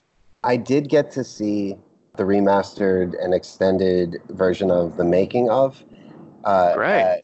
I saw it in London at a festival called Fright Fest, and it was, I think it was the 25th maybe anniversary of American Werewolf. So I was sitting with Landis, and he's pointing out stuff, posters in the background of Werewolf and stuff. And then when they showed that extended making of Thriller, which was a surprise screening, they hadn't announced it, and it was just. Because I knew that thing like the back of my hand. That was like how I learned how to make movies at first. Like that, and when PBS would show the making of Star Wars or Empire, or but it was or Captain EO. Yeah, but to see that. Even just a frame of something new that you hadn't seen before was so exciting. Whatever it was, even if it was just Michael. How much do you reckon there was? Like, how much more footage do you reckon was added? I wish I had been paying more attention, because I didn't. If he had said, "Oh, and this is longer," or "There's some extra stuff in this," I think I would have. Because instead, I kept thinking, "Oh, I don't remember that," or "Oh, I can't believe I forgot that," and then I realized this isn't exactly the same. So I was really just captivated with how good it looked. And I don't know really what. But did it feel like a lot, or did it feel like, oh, it's a few extra minutes here and there, or did it feel like, whoa, this is heaps of stuff we haven't seen? To me, it seemed like a ton. But I'm sure if you asked somebody who is not as into it, they would probably say, yeah, there were a few more little things here or there, but it wasn't that different. I thought it was different. So did they not screen the actual film itself in high def for that? I don't know. They might have shown Thriller before they showed The Making of. That would make sense. But I was doing press, and so I didn't get in until like 5 minutes into the Making of. Oh, so right. Yeah, I have a feeling they might have shown the whole film as well. But there you go. I'm sure they did. Yeah. And even the Making of Ghosts, like, that was not on the VHS when it came out, and I had a copy of it for some bootleg, wherever it came from some country that, had subtitles on. I can't even remember where. And I don't know if any of that made it onto YouTube, but there was like, there was like a 10-minute version, and there was like a 20-minute version of all of this behind the scenes of Ghosts. And that was never even actually released. It was very rare if it even got shown on any kind of like TV stations around the world. So yeah, there's so much there that has never been officially released and or even shown in high quality. Let's hope for that. One day we want to buy this. This is the stuff we want to buy. This is crazy, right? We want to know about the cinematography. We want to know about the making of this stuff as well as the actual product. Think about it, though. We're literally begging them to take our money so we can buy things that we already own and have seen a million times. Exactly. We just want a different cover or something extra, and we'll buy it again on every format, and they're not doing it. I know. It was coming back to what I was saying before.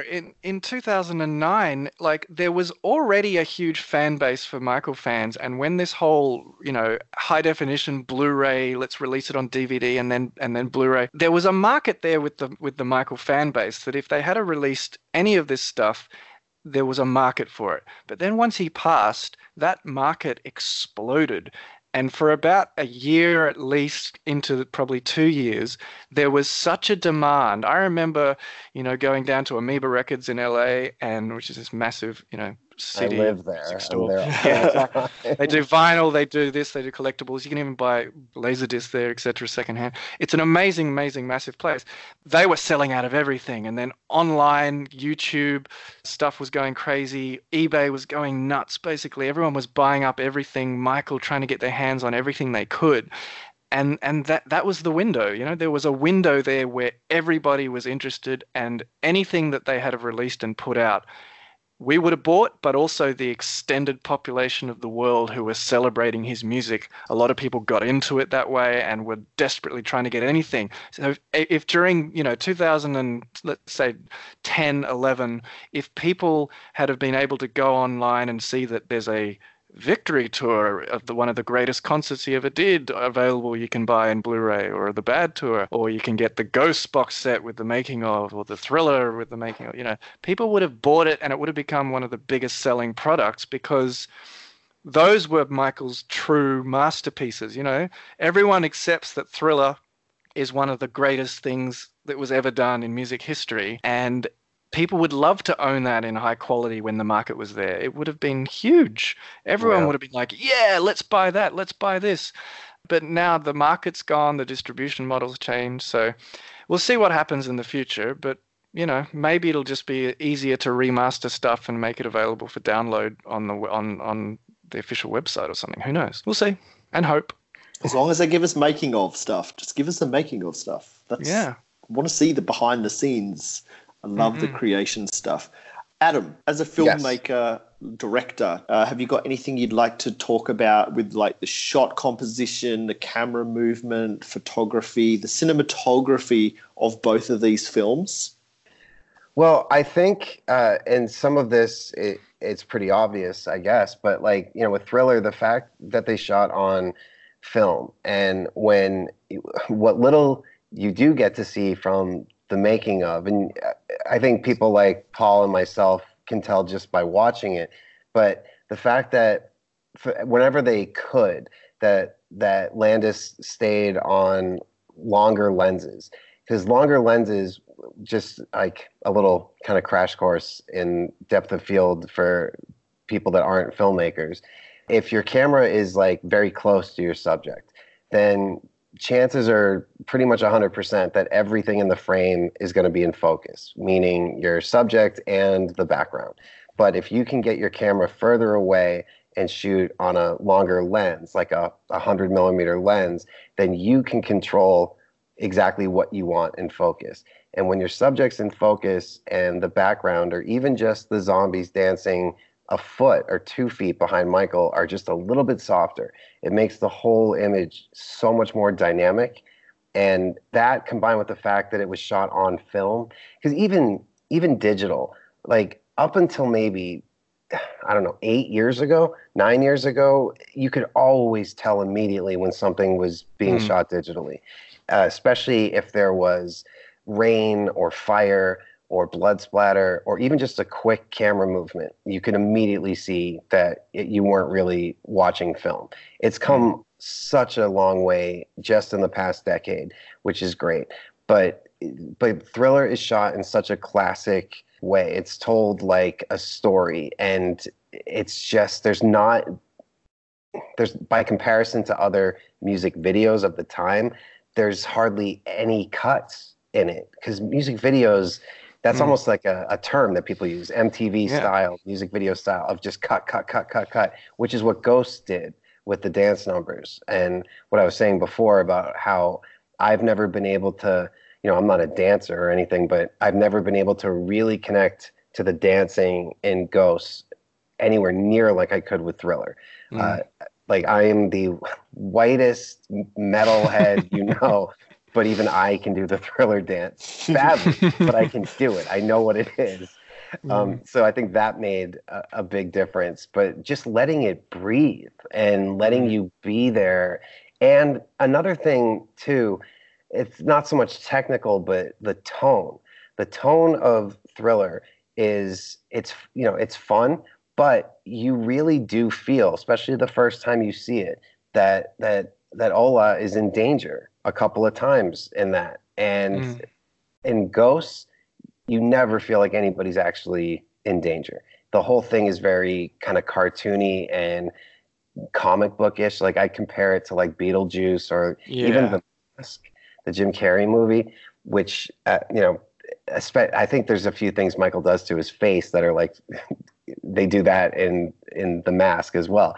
But tonally, Thriller is just it's a film that is like a serious film, even though it's fun. But Ghosts is just so much spectacle, and I think that's why I gravitate to Thriller. I've always done all practical effects in my films, and I think the audience really appreciates that.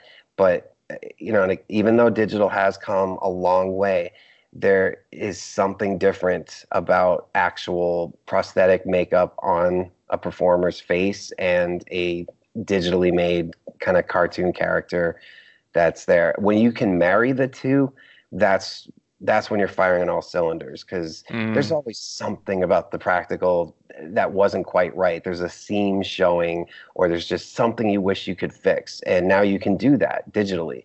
But too many people just lean on fixing it in post, which those are probably Paul's least favorite words in the world to hear, although they'll fix it later. The editors never get enough credit. I mean, the editors make the movie. It doesn't matter how good or bad what you shot is. Sorry, this is just a slight little off-topic thing. But how can they tell when they give an Oscar who the best editor really was? Because maybe there was something that was unwatchable until the editor fixed it, like you don't know. Well, they call editing the invisible art because that's basically what it is. If you've done a good job, you basically can't see or even think about the editing. It's just you're so absorbed in what's going on that's when you've done great editing. And the problem is when you take something that is in trouble and it's not working and you turn it in with your brilliance and your magic into something that works brilliantly, judging that for an editing award, people can't tell unless they can magically see where it came from, which they don't usually get to do. So primarily the editing awards often get judged on the things that are so obviously edited, whether it's like a non-linear film or something that's got a lot of flashbacks or cutaways, or something like a Moulin Rouge, which is clearly edited in a certain way. It's very flashy, or Baz Luhrmann stuff, or Edgar Wright stuff. There's like an editing style that's kind of almost really pushing it in your face.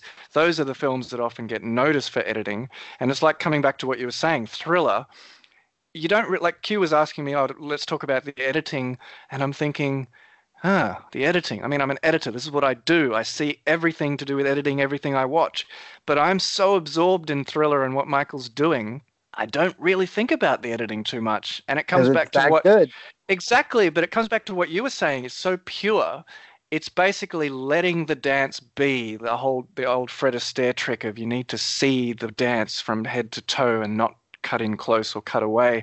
And there's that iconic close-up of Michael on his toes in the middle of Thriller, which enhances what's going on, and it's pretty cool. But for the most part, you are able to sit back and just let the dance sort of absorb you, and you feel like you're just seeing it in all its glory. It's like you're there. And if you're seeing it, on a massive big screen or in 3D, it's even like, wow, it's like you're literally seeing this. With Thriller, Landis was observing the brilliance of Michael Jackson. Exactly. And then that's what we did as an audience. The purity of what Michael was at that time, he was so exciting and talented and incredible and pure that all you had to do was point the camera at him. By the time we got to Ghost, everyone had seen so much and everybody had done so much, and there'd been so many more things, evolutions in music videos and music and technologies and video and everything, that they always seemed to feel like they had to work harder to try and do something new and different. And the end result is often quite a stretch away from being just pure. It's sort of, we've got to have like cool effects, and the dancing's got to become more complex, more percussive, more, unique elements. And we're going to cut all these fast-paced cuts and editing, which can be exciting and interesting, but it's a very different kind of beast to With Michael, though, we just wanted him.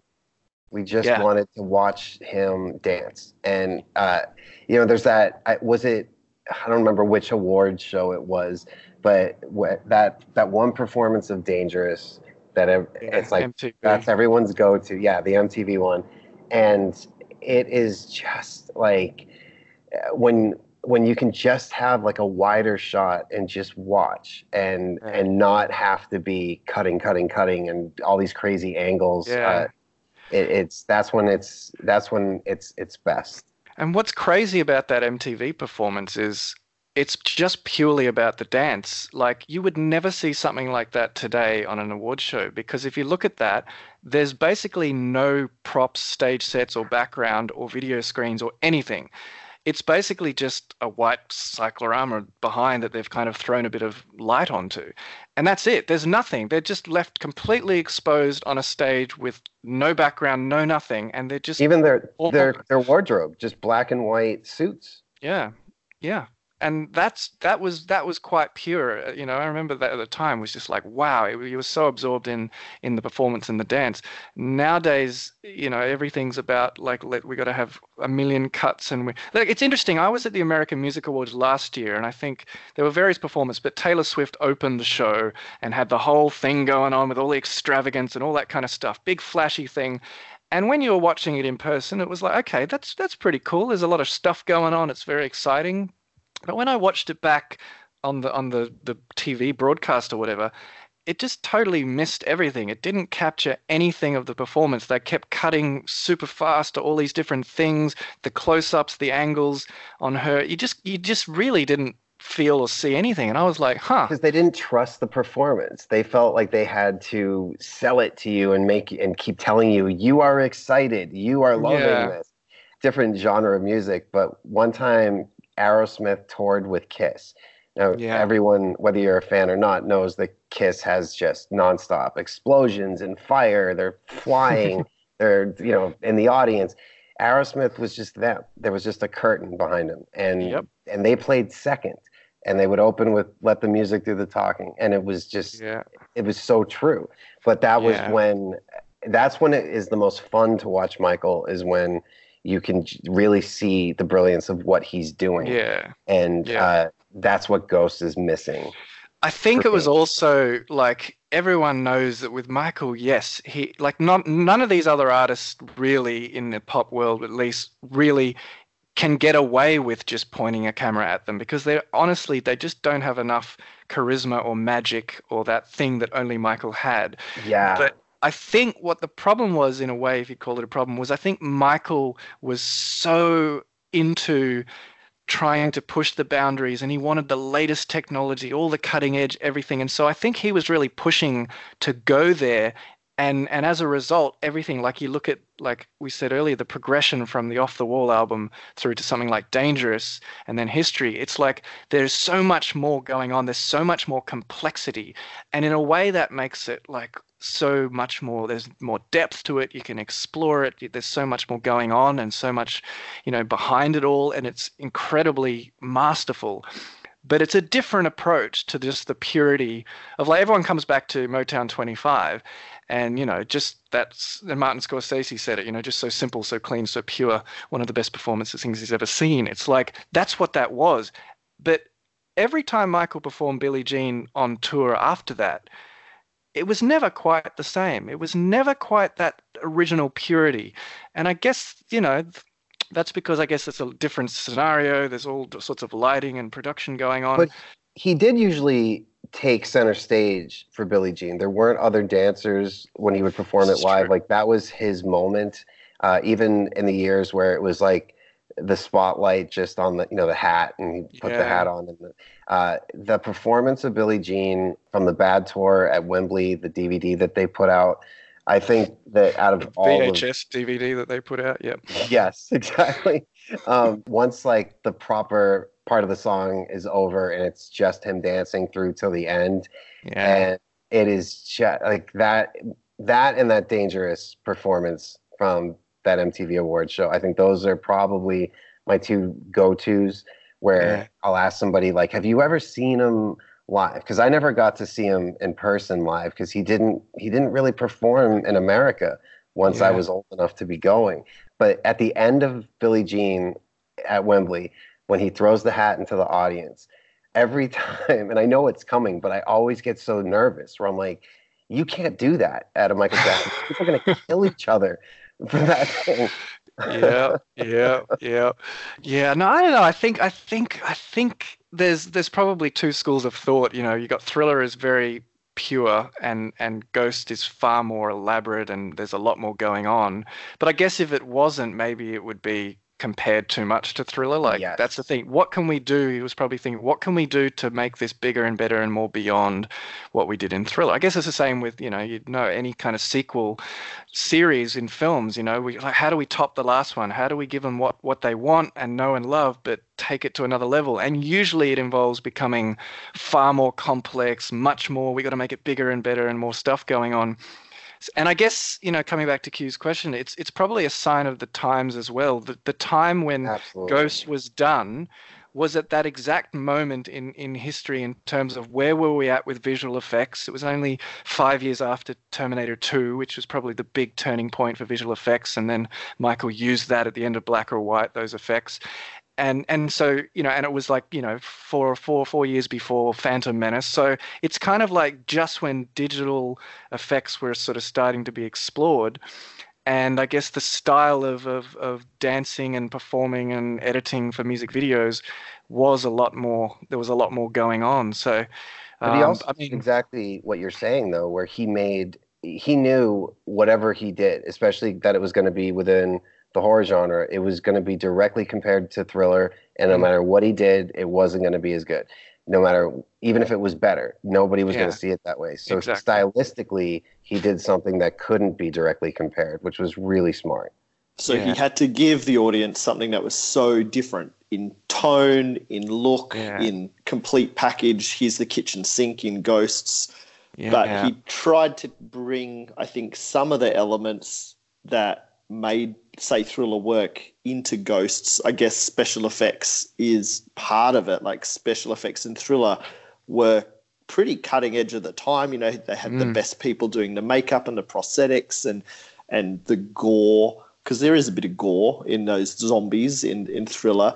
And then with Ghosts, the prosthetics and the costuming were incredible. The detail in those costumes of those dancers were just phenomenal. The set dressing of that ballroom and the house as you come into the house, phenomenal. But then he had those extra tools of special effects, of the CG stuff. But even in Ghosts, there is that practical effect. So like when that ghost comes after Michael sort of turns them to try and scare the mayor, and they shoot up into his face, and then that one opens his mouth, and then the other little one comes out of his mouth. That's like a practical effect. That's like a little robotic animatronic kind of puppet. The one that makes the face. The one that pulls the funny little face. It's hilarious, and that's a practical effect. So there was still, what can we do, I think, to keep it grounded? And then there's the other side. Well, we could do a skeleton dance in claymation. That could have done that, absolutely. Like in Torture. Yeah, like in Torture, exactly. But they're like, well, we could do it, but it won't be as good. So let's now push the boundaries with the motion capture. So was the makeup of Michael as the mayor. There's a lot of people who, until the mayor dances, don't realize that that's Michael. I mean, because it's practical. They could have done it, maybe tried to do it CG. It would have been terrible at the time, but having that practical effect, thank God they did that. It's with so those good. masks. And like I was saying, like with Michael in the behind the scenes when he's dressed as the mayor and he's talking, but as if it's behind the scenes talking to the camera saying, yeah, we're making this video, we're doing this, we're doing blah, blah, blah. And he's doing the voice of the mayor. And a lot of people don't realize, how clever Michael was with his vocals outside of singing. Like he could actually imitate people and do different voices and do all these things where you go, wow, is that actually him doing it? And he's doing the voice of the mayor. That wasn't some kind of dubbed over thing. It's him doing the voice. And when you see him in that makeup, speaking to the camera. It's just like, wow, it's kind of crazy. It looks really real. It's not like one of these, oh, that was 1996 and look back how bad the makeup was. Like, there's certain films that I love, but like, Back to the Future 2, where you're like, yeah, the makeup doesn't hold up quite as well as you'd think. But that makeup to this day for the mayor, as Michael as the mayor, it's still holds up to me. You just sort of look at it and you think, wow. In all of the books that I read, whenever they were talking about The Wiz, even going back to that, they always mention how good Michael was with the makeup process. Yeah. That because I don't know if either of you have ever been through an extensive makeup process like that, but it's very uncomfortable. It's hours of sitting there, especially when you have to do stuff like put contacts in your eyes, because they're not thin like the kind that you would normally wear to see. They're really uncomfortable. And he never complained. And most people thought he liked it. And then once he would have it on, he would spend as much time as he could in the mirror trying everything he could do to articulate a performance. And the makeup on The Wiz was nothing compared to what he went through on Thriller or Ghost. But the fact that he was so willing and eager and excited to do that really, really helps. On a feature film, usually the first night or two, it's fine. But after that, like even actors who do it for a living, they're over it. And it can be really uncomfortable, especially to dance and that stuff. I don't know how he did it. Amazing.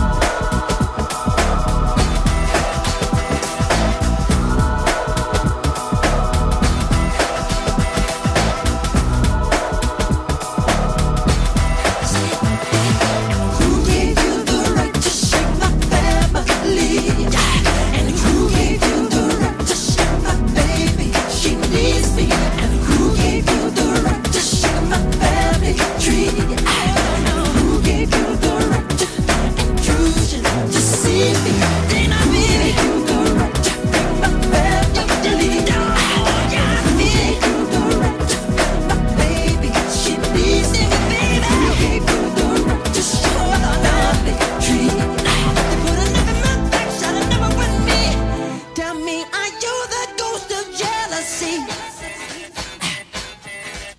The ghost of jealousy.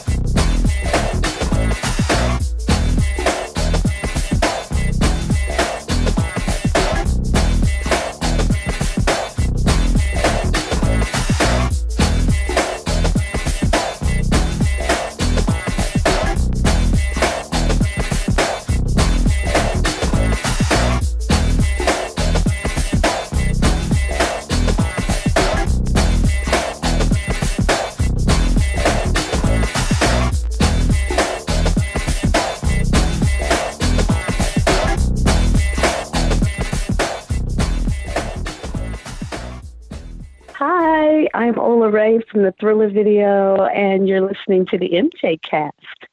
Were there, like with the advent of CGI and him pushing the boundaries, can you think of some examples from Ghosts? What would have been different if he was doing it at a different time? I think the biggest one that stood out at the time, having seen it in 96, was, when he basically reached down and tore off his entire skin to reveal the skeleton. At the time, that was like, wow, that's pretty cool. I don't think we'd seen anything like that to that level at that point.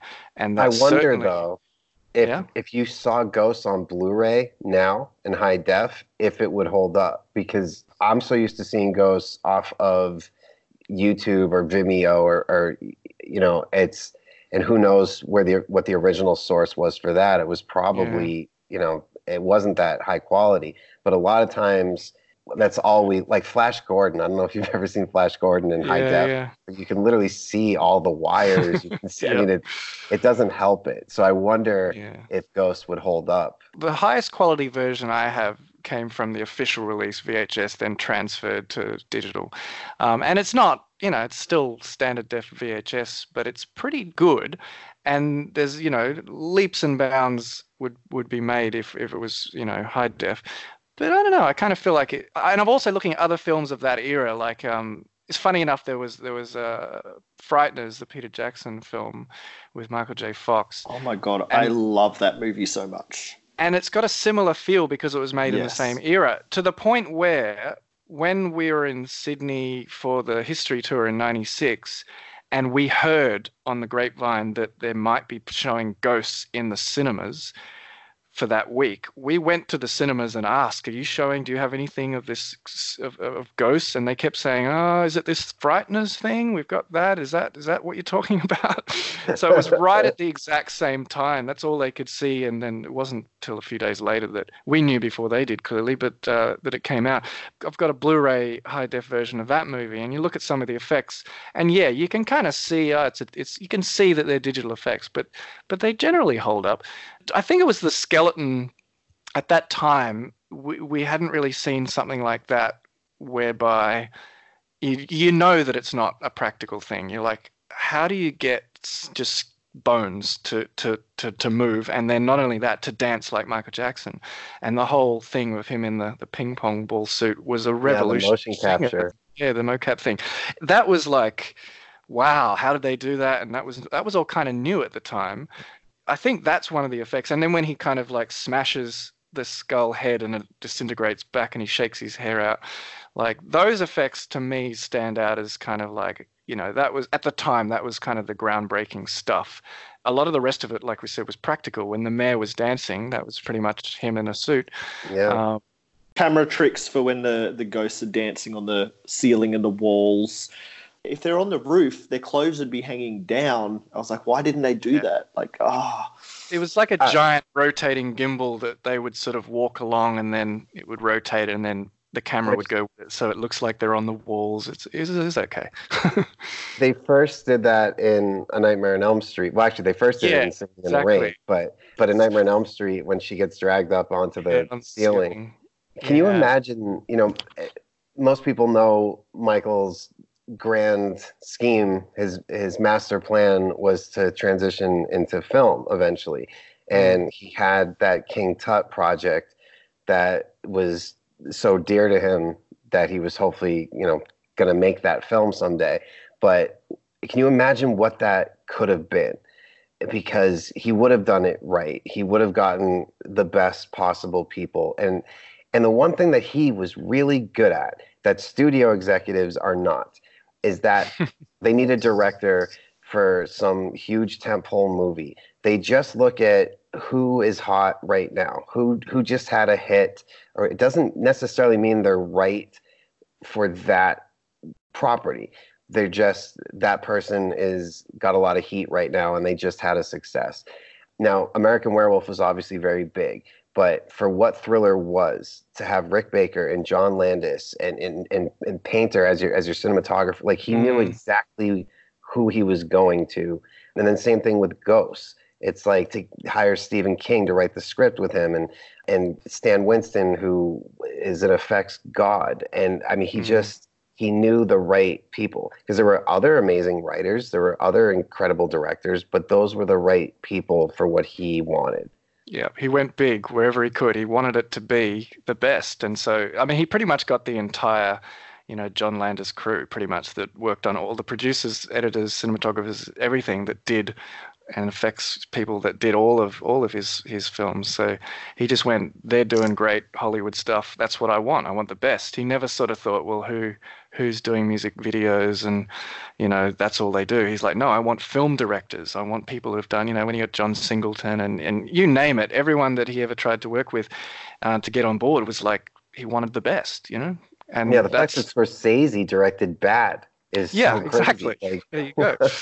I mean, it's nuts, And when he did Coppola for EO and when he did Moonwalker, and he brought in, the guy, basically the effects people who did, all of the Superman movies, et cetera, he wanted everything to be as big as possible, and that was his thing. And I think so. Yeah, getting having Rick Baker do stuff, for Thriller, and Stan Winston on Ghosts, and I believe Rick Baker also did makeup on Ghosts. I believe he was in the credits for doing that. I don't know if people knew that. But it's so good, I'd believe it. Yeah. Hugh, while we were speaking, I emailed you a couple pictures from Rick Baker's shop of, he's got a mannequin of Michael in the zombie makeup. His shop is unfortunately closed now because he's retired. But I was there for something, and that was, it's like a playground of just all these amazing things. But I went straight for like anything Thriller that I could find in there. And he's got like it was just a giant room, like a museum, and like all the lights are out in the room except for, the lights that are on the actual pieces. So it's just done so well, and to actually see it up close and, to be like an inch away from it, it's incredible. But I just emailed you those pictures. I am looking at the shots now. The full body shot is creepy because it looks so spot on. Yeah, it's like he's really there. You've had a few conversations with John Landis as well. Like, what does he sort of say when you've asked him about the making of? John's a very good friend, and I pester him about any sort of Michael Jackson stories I can get whenever it's appropriate. He just speaks of him so highly, and coming from somebody who is such a legend in his own field. I mean, Landis in the 80s was like untouchable when it came to comedy, especially. And the reverence that John speaks of Michael, and almost like Michael was like a son in a way. Like that seems to be the way a lot of people speak of him. Like he was still just a child, despite all of his success and his money and all the other things he had. And he clearly had a very smart, business-oriented mind. Like he made really good decisions at times. And then I think he got so big that other people were now hired to do that stuff. And that's where it all started to fall apart. But in the beginning, especially, he was just a kid. And John is he's a gruff guy, and he has no filter whatsoever. Whatever he has to say, he will say it. Which has caused some trouble in recent years, but Yes. I think, he's just speaking his mind and not filtering what he says, which is probably not a bad thing sometimes. But when it comes to Michael, you can just see it in his eye, like almost like a sadness too, that like Michael's death was almost like it was a very personal thing to him. But when I can get him to talk about those things, he just kind of lights up in a way, because he's been put through the ringer for sure. And there's a lot of similarities between the two of them. And the fact that still to this day, John gets blamed for the accident on Twilight Zone. Twilight Zone, yeah. And anybody who works in the industry should know a little bit better. But, the director gets blamed for everything, or they get praised for everything. If it's a great movie, it's not all of these artists together who did it. It's the director's film. It's it's just the way things are. But because technically you are the top of the ladder on that set, you're the one who gets blamed. And when that accident happened, it was an accident. But they blame him for every little thing. Like, well, why were those kids still on set that late at night? We've all seen movies with children outside at night. That's not illegal to do. You have to do it the right way. They can only be there for so many hours and blah, blah, blah. But that was a studio movie. There was a whole staff of ADs and producers, and there's rules, and there's it's not like he said, fuck all of that, and everyone stayed and kept working. Or even asking the helicopter to go lower. It's the pilot and the stunt guys. It's their job to say, this is all we can do. Again, I wasn't there, but it's hard because, he's been on the podcast as well. And then we get shit. Like, why do you talk to that guy? Why are you friends with him? Why are you? And if they only knew him, I know he's got a big mouth and a personality that can sometimes be off-putting, but he is one of the kindest, most generous, nicest. He's just, I love him. I adore him. Adam, you mentioned something earlier about the tone of the film and how important that is. And there is such a big difference between the tone of Thriller and Ghosts. And watching it yesterday, I can see sort of it is like a Mask or a Disney-esque humor kind of thing in Ghosts. Does that purely come from the stories, the music, the filmmaking techniques? I know that it was intentional to have different tones, but talk to us a little bit about the difference in the tone and how that came to be, how it's created and how important that is for the films. With anything, tone is the most important thing, because the tone is what's going to dictate if the audience is going to like it or not. The tone is basically the attitude of a piece. Within the horror genre, in the mid-2000s, and it was really a reaction to the way the world had changed after 9/11, but a lot of horror became very mean-spirited. It was a lot of torture. It was a lot of hopelessness.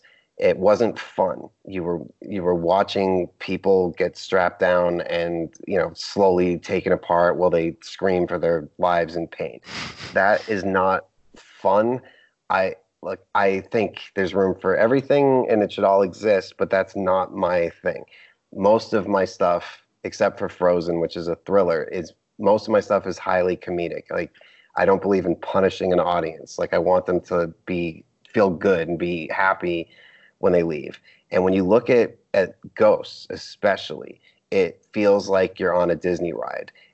Tone is the difference between the Haunted Mansion at Disneyland or when you go to Halloween Horror Nights at Universal, at night when it's for adults. Yeah. Ghosts is the Haunted Mansion. You're smiling. It's fun. Even at the parts that are supposed to be, quote, scary, there's a safety around it and there's a good naturedness to it. It's, instead of spooky or disturbing. Thriller is more serious than Ghosts, but it's still a B movie. It's still, you don't. I think that there are moments in Thriller where you do feel like Ola is in danger, but at no point do you think he's going to tear her head off and like eat her heart out or something, you know. But I think they actually don't show that in Thriller. You sort of hear something like that when they're in the cinema watching, but they cut away, and that's when they're showing their faces. Very different. In every John Landis movie, somebody either says or it's written down, see you next Wednesday. See you next Wednesday. Yeah. That moment that you just talked about, that's where you can hear it said. I think the best moment of Thriller is when he first looks up at her and he says, "Stay away." Like, that is so awesome. And it's a simple thing like that. But the fact that, well, if you really want to analyze this, he was about to tell, like, he asked her to be his girl and then immediately says, "There's something I got to tell you. I'm not like other guys." I want to know, where was he going with this? And why was he outside on a full moon? Like, he should have thought about that a little bit more. But yeah, tone is so important, and every single artist working on a piece is responsible for the tone, because even the editing could change all of it. It could change the intention. It can change the performance that somebody is giving, the takes that an editor picks, especially for cutaways, reaction shots from people. You can completely change a character's motivation that way. I'm sure, Paul, that's something you deal with constantly. Yep.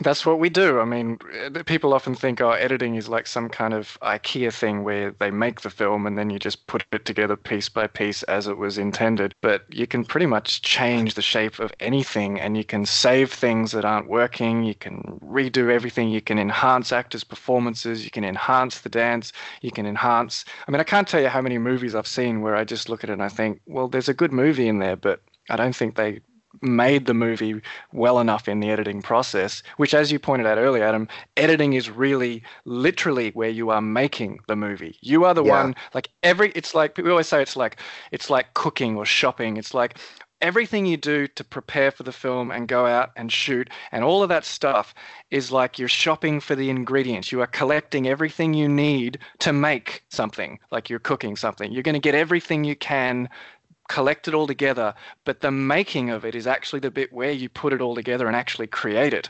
And well, look at the time. You know, you're on set for a matter of days. You're in editing for months. Exactly. And that makes or breaks whether it's going to be successful or not.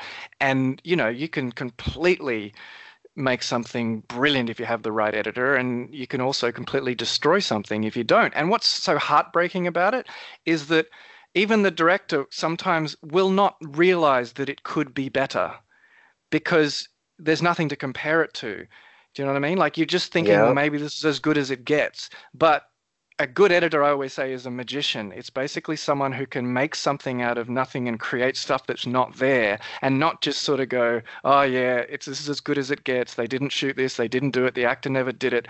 Your job is to go beyond what's there and to control it and shape it and create it. And a good editor...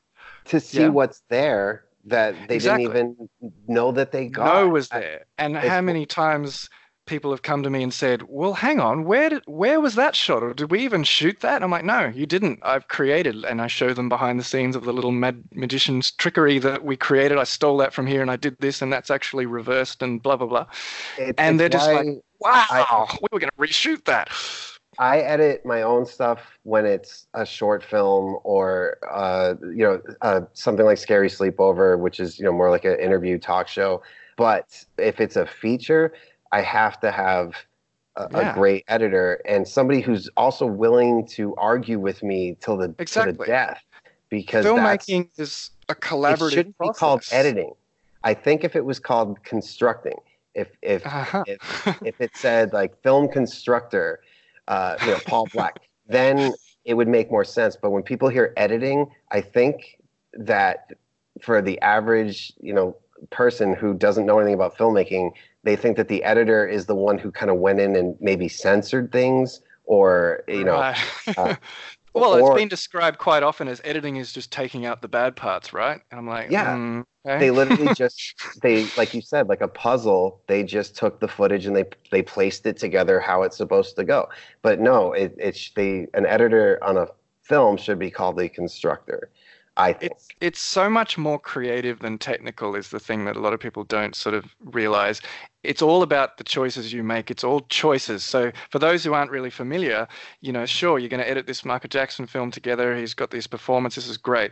For every moment that happens, every dance move, every moment, you've got a handful or more choices of, well, hang on, do we use this angle for it or do we use that angle for that moment? Because you have that same moment in multiple angles, different shots, wider, closer, different angles, but also multiple times for each one. So if we do choose, say, the closer shot, that's best for the emotion or the character, how many takes have we got and which one is better? Oh, that one was a bit weaker, or even coming back to tone, this one was a little too serious, too dark. This one's got playfulness. That's what I was just going to say. Bring it back to tone. It's not about which is the best shot that we have from for this moment. It's about how the whole piece is feeling and how it's making you feel, and that's how you make those decisions. And that's absolutely what it's all about. Is everything we're doing is so that the audience can feel whatever that emotion is. Emotion is king, we say. Is it about we want them to be laughing or crying or scared or dazzled or excited? That's where all our choices are coming from. It's not always about, well, hang on, this shot's actually a little better framed or it's slightly more in focus. If the magic is in the shot that's not technically perfect, you always choose the creativity and the emotion and for the story over what is technically superior, or it doesn't match. A lot of people think editing is just, does it match from continuity shot to shot? A good editor will always cheat that and find a way to make things that don't match seamless as best they can. But in essence, it's really about choosing for the right reasons for what's going to get you into the story. And when you cheat continuity like that, it's usually not until people have watched it hundreds of times that they start to go, hang on a minute, and you see it all over the internet. Oh, look at all the mistakes in Star Wars or in whatever. Look, there's a guy in the background. And it's like, well, how many times did it take for you to notice that? And it's not really a mistake. No. They just chose this. They said, we won't sacrifice the best performance to choose one that's more in focus or without that thing in the background. Fortunately, today you can digitally remove all of that stuff. But anyway, there's a little bit of a spiel on editing for you. A big testament, though, going back to tone, is that Michael chose to do horror genre pieces for both of these. Yet, even if you hate horror movies and would never watch one, you can watch these and enjoy them. Makes them accessible, yeah. Yes, and accessibility is everything. Just his music in general. Like I keep saying, like I am a metalhead through and through, but I love every Michael Jackson song ever. But there was something about he knew how to reach absolutely everybody, and it was never forced or manipulative. He didn't add guitars to beat it because he was strategically trying to sell records to people like me. It fit the piece. It fit what he was trying to say, and he was so versatile. And I mean, the classical music that he would listen to, the books that he would read, thousands and thousands of books, and he was fascinated by all art, and he found ways to incorporate it into everything. The breakdown in the middle of Morphine is such a great example of that. It's the contrast of it and how deadly serious he gets for a second, which is not what we were used to in a Michael Jackson song. And to just be saying it straight up about Demerol and of course now you hear it and it just gives you chills. Yeah. I mean, there's so much depth to all his work, and I think that's pretty much what came out in those later years through history and beyond. Adam, can I ask, horror is your wheelhouse, so to speak. Tone makes up, a big part of how you are meant to feel in a horror film, even if it's a funny thing like what we're talking about with ghosts. What are some of the tricks of the trade that you can tell us about from a technical level when making horror genre films that you identify in Thriller and Ghosts? Well, a great example is just, they're things that sound so simple, but they matter. For instance, in Ghosts, when the group first walks into the house, there's a shot from upstairs. And now you would think it would almost be enough just to be having that high angle and shooting down at your principal characters, because you're making them small. You're showing that they're not in charge here. You're showing that they could potentially be in danger. By shooting down at them, it gives you that feeling.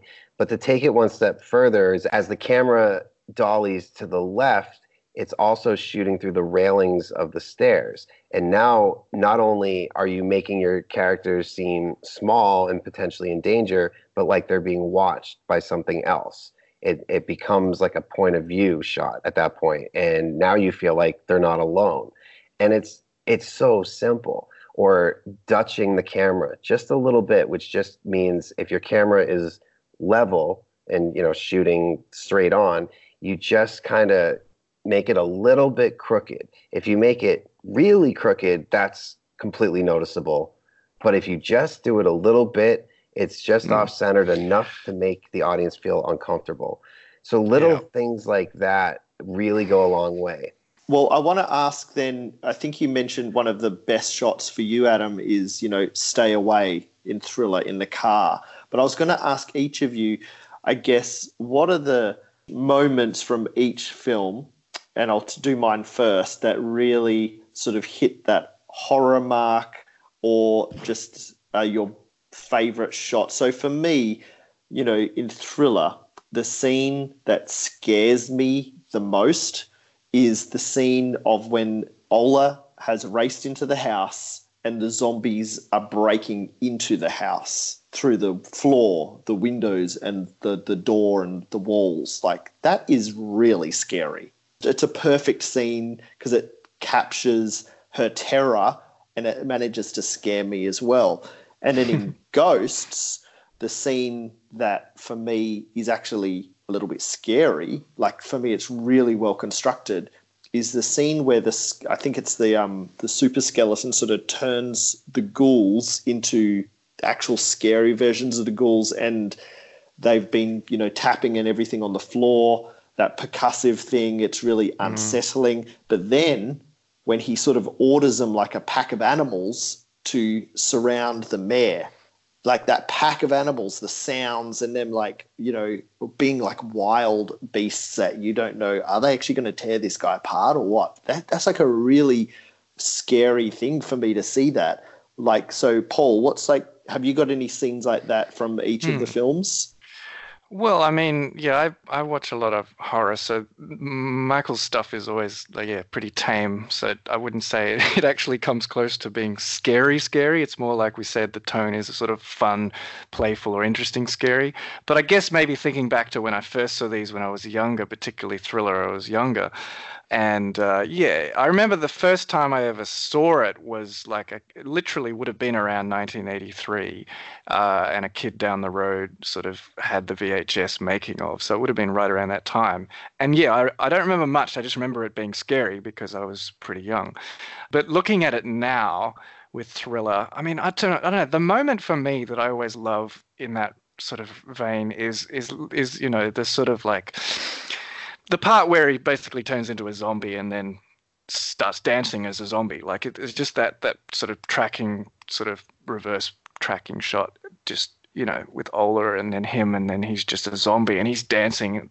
There's just something about that that's, I guess it's not, I wouldn't say it's scary, but it's kind of just like, it's perfect in the tone of what they're doing. And it's like, wow. But I do remember as a kid when he turned into a zombie, that was pretty scary.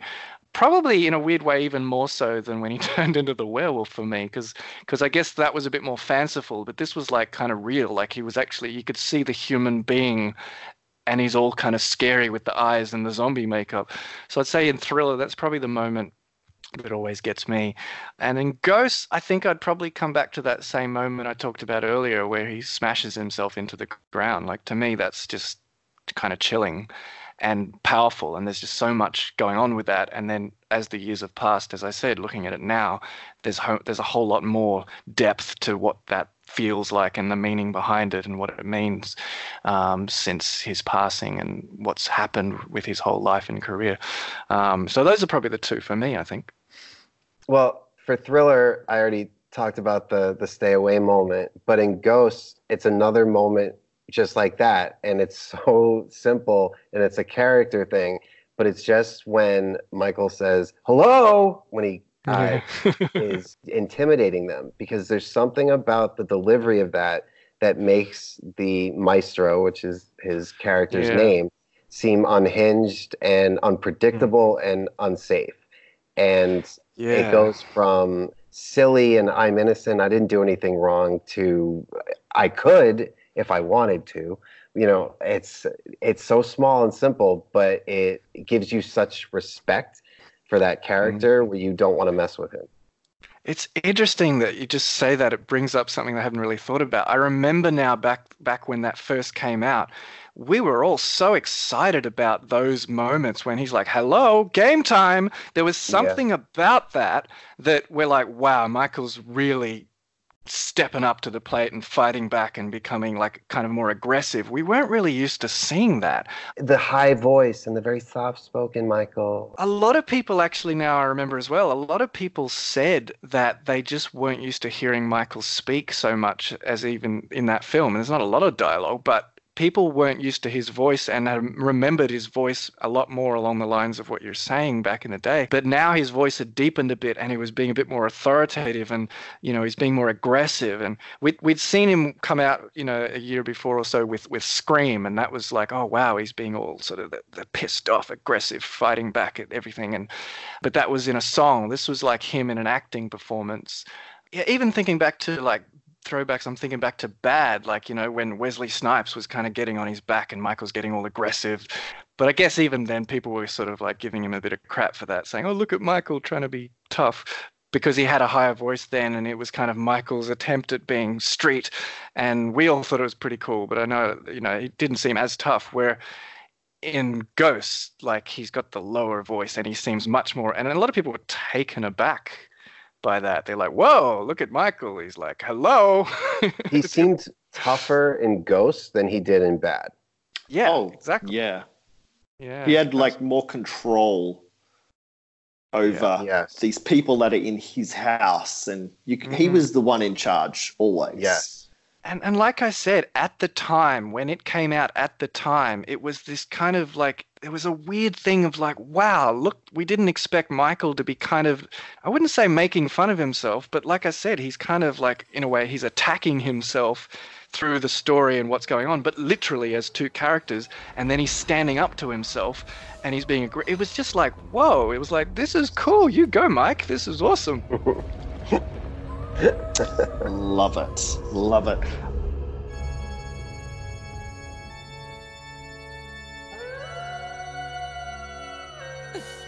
I'm gonna throw you tonight. Ooh, baby, I'm gonna throw you tonight. Oh, darling, I'm gonna throw you tonight. Ooh, baby, I'm gonna throw you tonight. Ooh, baby. Ooh.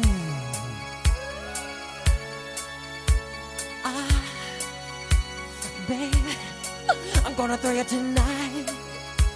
Ooh, man, I'm gonna throw you tonight. I'm gonna throw you tonight. It's close to midnight. Something evil's lurking in the dark. Under the moonlight, you see a sight that almost stops your heart.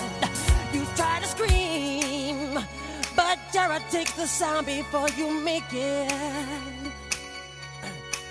You start to freeze, and so it looks you right between the eyes. You're paralyzed.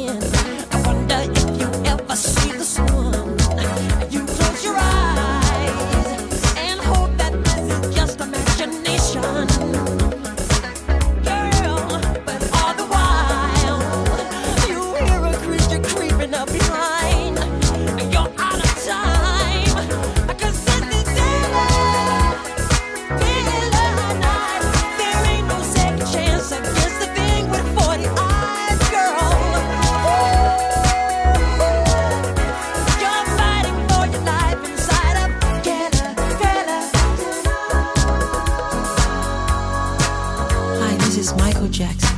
This is Vincent Price inviting you to The Thriller. Night creatures caught in the dead start to walk in their masquerade. There's no escaping the jaws of the alien this time. This is the end of your life. They're about to get you. There's demons closing in on every side. They will possess you unless you change that number on your dial. And now is the time for you and I to cuddle close together. Yeah. All through the night, I'll save you from the terror on the screen. I'll make you see that this is Thriller night, 'cause I can feel you more than any good mood ever did try. So let me hold you tight and share up together.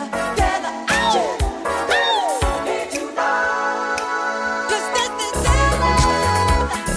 Thriller night, girl. I can feel you more than any good mood ever did try. So let me hold you tight and share up together.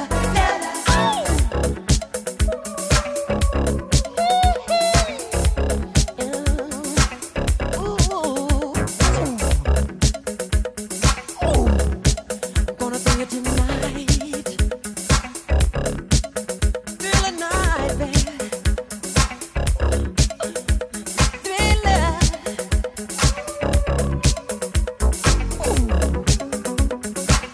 I'm gonna do it tonight. I'm gonna do it tonight. I'm gonna do it tonight. Ooh, baby. Oh, yeah. Gonna do it tonight. I'm gonna do it tonight.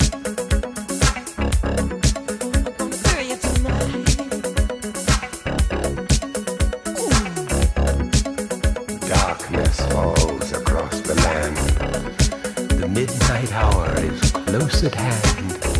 Creatures crawl in search of blood to terrorize your neighborhood.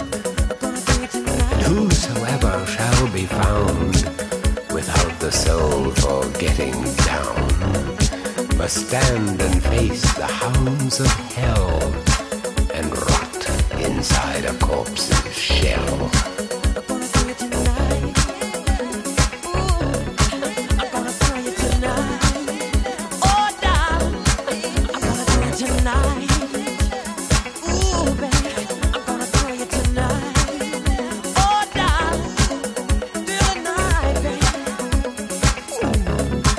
The demons squeal in sheer delight. It's you they spy, so plump, so right. For though the groove is hard to beat, yet still you stand with frozen feet. You try to run, try to scream, but no more sun you'll ever see. For evil reaches from the crypt to crush you in its icy grip. The foulest stench is in the air, the funk of 40,000 years, and grisly ghouls from every tomb are closing in to seal your doom. And though you fight to stay alive, your body starts to shiver, for no mere mortal can resist the evil of the Thriller. Can you dig it? Baby, I'm gonna throw you tonight. Ooh, I'm gonna throw you tonight. Yeah, I'm gonna throw you tonight.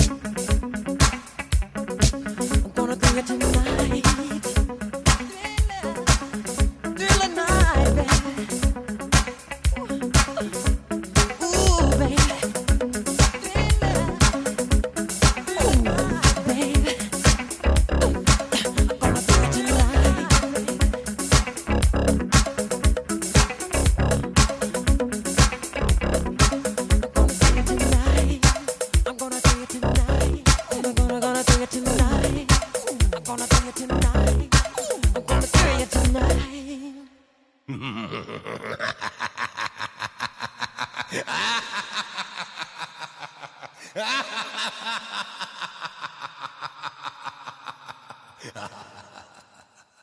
this is Terrell Jackson, and you're listening to the MJ Cast.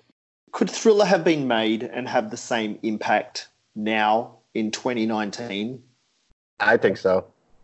I really do. In fact, it could be made the exact same way. It would be considered, a nostalgia piece, and it would be all about how retro it is. But it is perfect because you watch it. Knowing we were going to have this conversation, I watched it again this morning, and it's still wonderful. Everything about it is just wonderful. Yeah, I mean, but do you mean like, could it be made today, as in could they recreate it with today's technology and just everything? Or do you mean as in if it never existed and it never happened, but it came out now? Is that what you mean? Or? Yeah, if it was not made in the 80s, and this was, It's such a hard question to answer because if it wasn't made in the 80s, like nothing that's happened in the last 20, 30 years would have happened. You know what I mean? In a way, I'm generalizing, but it's like, because I'm looking at the way things are now, imagine, like, I don't know if you guys have seen the movie Yesterday, the Beatles film, where they're trying to say, well, imagine no one had ever heard the Beatles songs. Mm-hmm. It's like, well, how can that be possible? And you're trying to imagine a world where they have not been heard. And what was amazing about that movie is when they try and say, this song, and they'll play a bit of the song or they'll perform it, it enabled the audience to kind of hear it as if, because of the scene, the way they'd set up what was happening, to sort of go, wow. And it was like hearing it for the first time again, these songs that you've heard so many times, but in a way you would just kind of hearing it through different ears. It's like I'm sure, Adam, you can edit a film and watch your film and be working on it, but when you first put an audience in front of it to test it out or whatever, you see it through different eyes. You're seeing it a bit more fresh because you can feel the audience seeing it, and you're kind of imagining how it looks to them for the first time, which is always an interesting and different sort of thing to just being absorbed in your own world, working on something. But I'm trying to imagine, I don't know, a world where Thriller never got made at that time. What would be the state of the music industry and music film and video now? I'm not sure. I guess technically they're pretty good now at recreating something like that. So if they were trying to literally do a recreation, they could have a good go. But I guess without Michael, I don't know. It'd fall flat, I think. Yes. I think people have probably been trying for the last 30 years, musicians and artists, to do something like Thriller. And Arwen agrees. Yes, he does. I guess wrapping up, the only other question that I think I can ask is, what would you do, each of you, for a short film for Threatened? Because really, that is such an incredible track. The story, the lyrics, the visuals that everyone gets will be different. Paul, I'm going to hand to you first.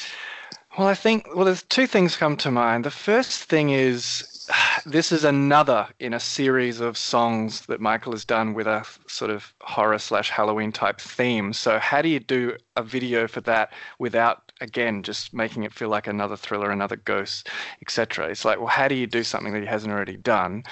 But then the second thing that come to mind was, the whole Twilight Zone stuff. So I think if there was a really clever, are we talking as if to make a film without Michael in it, or are you saying if Michael was here or back in the day when he was going to make it? Let's do it if Michael was here, Threatened is a new song. Exactly. In my fantasy world where everything's great and we'd be working on this film with Michael, I reckon maybe digging out, similar to what they did with some of the This Is It stuff, digging out as much Twilight Zone stuff as they could, like actual original episodes and stuff, and finding a way to incorporate Michael in and around all of that Twilight Zone. Man, that's what I was going to say. I was going to have him go through Twilight Zone episodes, basically, and, like with how they did that with Forrest Gump, and we've seen it done a bunch, but for that song, it would be so perfect to literally have him be the Rod Serling, film a new scripted intro, just like Rod Serling with Michael, but then he goes through all of these scenarios. I've got another idea, collaborating here. And how cool would it be is if the concept of the Twilight Zone episode that Michael's kind of trapped in as part of the story of the video, he somehow gets sort of sent back in through time. If there was a way to pop him up in the Thriller video, or the Ghost video. Because as it progresses, if he goes so deep that he's now in the making of to have a moment where he's on the set of Thriller again, How but cool something. Would that be? Don't make a huge meal out of it, but just have it happen. Just a little moment. Yeah, where it's like Michael's story of the Twilight Zone is not just he's going through all these episodes, but maybe he ends up in his own episode of the Twilight Zone where somehow he finds himself going through his own history and time, and he's trapped. And little kind of clever. The end. Oh, look at that! He came through. Oh, he's on.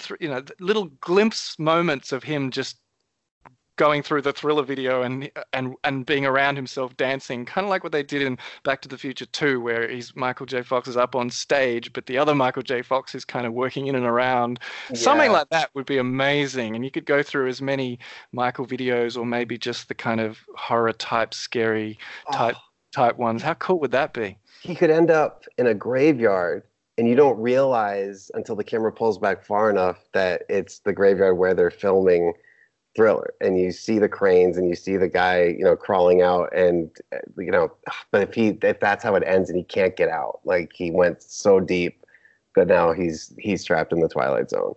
Awesome. That would just be so great. I'm part of me was just like, we should crowdfund this, we should make it, but we kind of need Michael Jackson to be in it. The issue. Well, I'm sure we're getting closer and closer to being able to recreate digitally, not, the lousy hologram efforts, but I'm sure we're getting closer and closer to actually getting to the point where you can do a convincing recreation of someone who's no longer with us, or at an age that they're no longer at. They're getting much better at it. So it's terrifying, because that's sort of happening now with the deep fake stuff, because of course what we said before about technology, what are the first things people do when they get these amazing opportunities in technology, like the internet, with insulting people and tearing people down in porn? With the deep fake stuff, the first stuff that's going to happen is going to be terrible. It's going to be like framing people for things. Oh, God. Yeah. So, well, let's hope. Thanks for ending on a bummer, Q. Okay, I'll do my threatened video. I'll bring it back. Bring it back. Mine's quite different to you guys, which sounds amazing. And it's funny how you've just both made the same film. Hilarious. I'm sure I've told this on the show earlier in seasons 1 or 2 or something, but for my threatened film, I would have a very sort of Tim Burton, beautiful pastel, perfect neighborhood with like a family that's moved in, and then somehow it gets all twisted.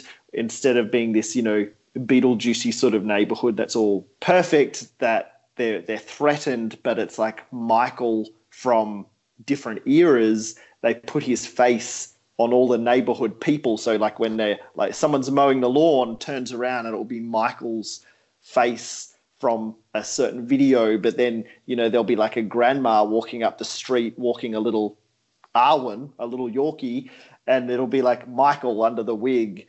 And, Michael's the threatening one to this family that appears so perfect and everything, but they're not. And it would be very unsettling and very creepy, and I've gone a very different way. I'm going to send you a link to a commercial. I don't know what country it was from, but Joel David Moore, he was the star in Hatchet 1.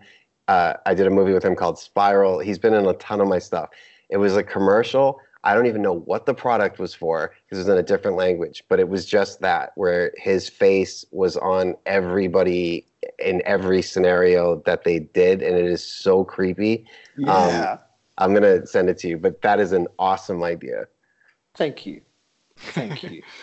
Well, this has been a blast. Adam, I know Halloween is your favorite season, so yes. I hope this has helped get you in the spirit.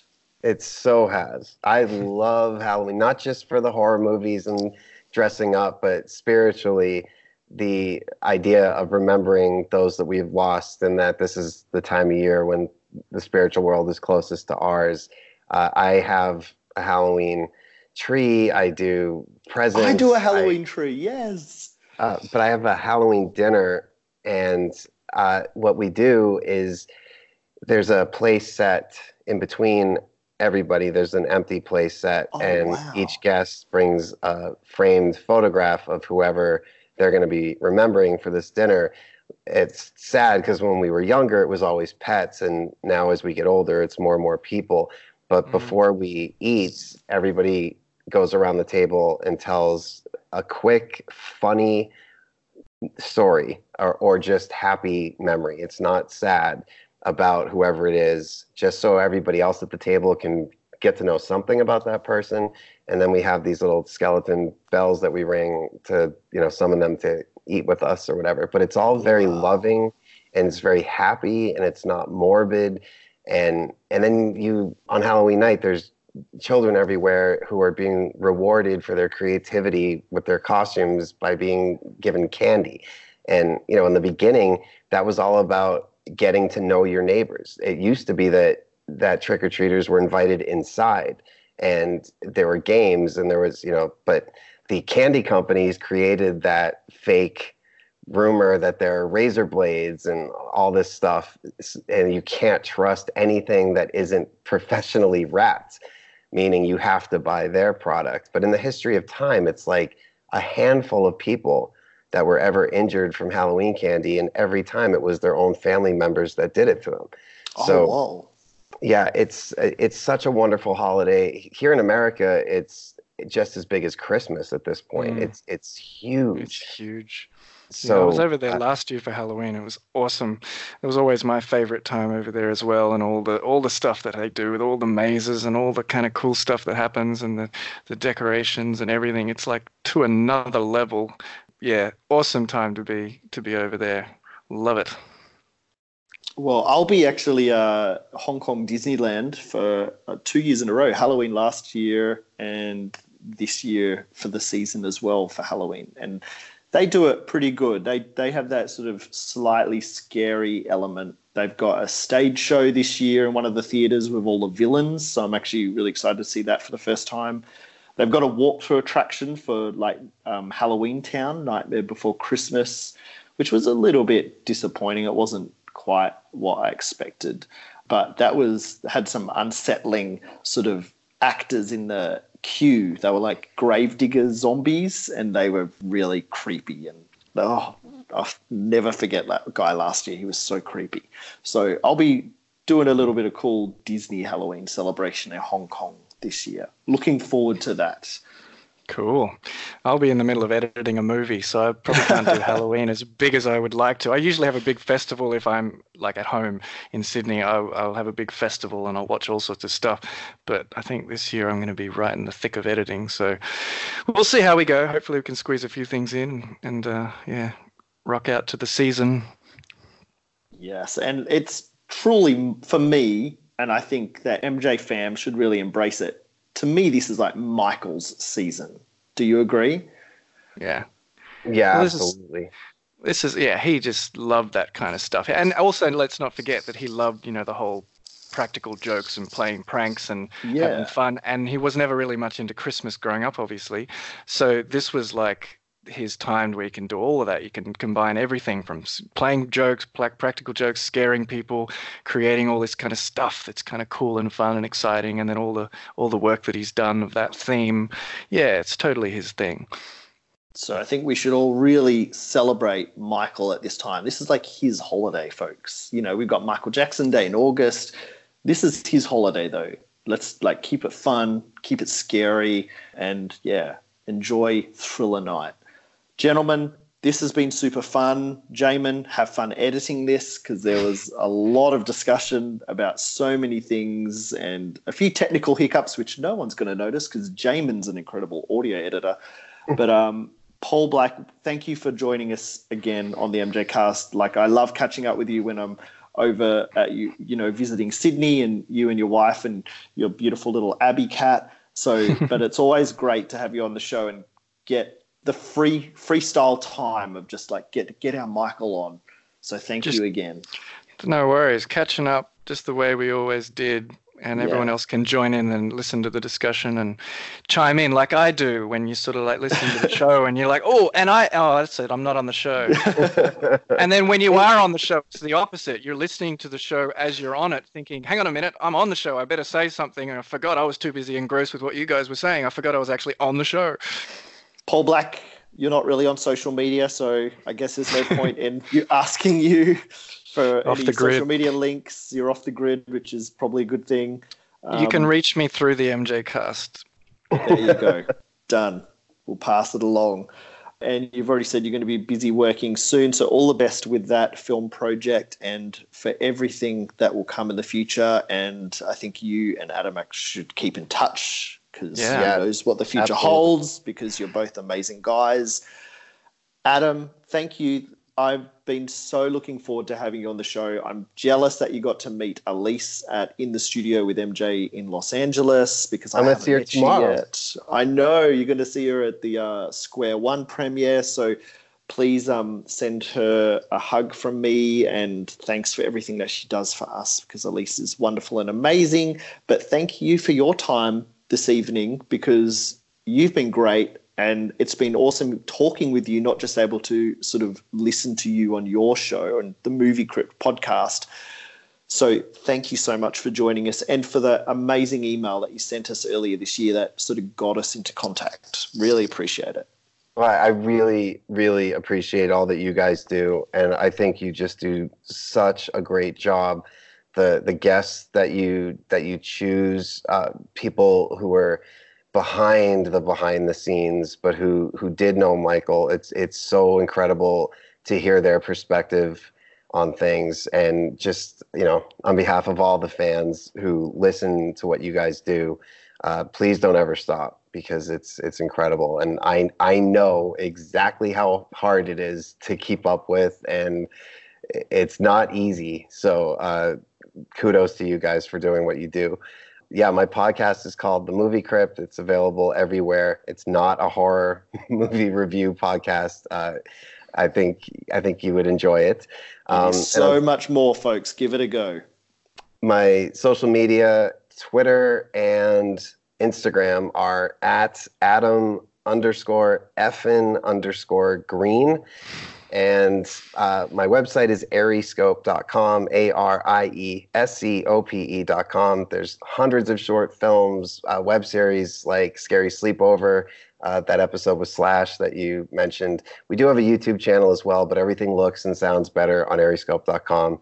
Our 21st annual Halloween short is called Pumpkin Dick, and it is... By the time this airs, it is now playing, but it's really fun. I think it's like 7 minutes. So if you need something fun to do for Halloween, I recommend our Halloween shorts. And if you live in Australia, The Fourth Hatchet, Victor Crowley, is coming out just in time for Halloween. Sweet. And looks really scary and gross. So it's funny, I promise you. It's funny, really scary, gross, but lots of gross. Yes. You can just close your eyes, Q, during the bits you don't like. Oh, I'm sorry. There's one more thing. If it's okay. Every year with the Movie Crypt, we do a thing called Yorkie-thon. Yes, I've got this in the notes. I was going to ask you about it. When is it this year? Yeah, it's December 6th through 8th. It'll be on ariescope.com is where you'll be able to find the link. Or if you follow me on social media, you won't be able to miss it. But every year, Joe, Arwen, and myself, we stay on the air live for 48 hours straight to raise money for Save a Yorkie Rescue. They're a very small organization that helps homeless and horrifically abused dogs. This year, at some point during the marathon, we will pass the $100,000 mark for money we've raised. And it's not just us talking for 48 hours. It's a variety show. So there's live comedy, live music, script readings. We got to do a reading of the original draft of Chris Columbus's Gremlins and The Goonies, where they were so different from the movies that we all know. There's also live commentaries to classic films. So many celebrities coming by around the clock. We work on this year round. It's the most important thing that we do. And the fact that every year together we get to save so many dogs. I'm trying not to cry right now. The rescue always sends us a book afterwards with the photos and the story of each dog that we help save. And that's what's so great about doing this for a smaller charity, because it's not so big that it's just, more money coming in. We get to see the dogs that we saved. And for anybody thinking Yorkies, like, why do Yorkies need to be saved?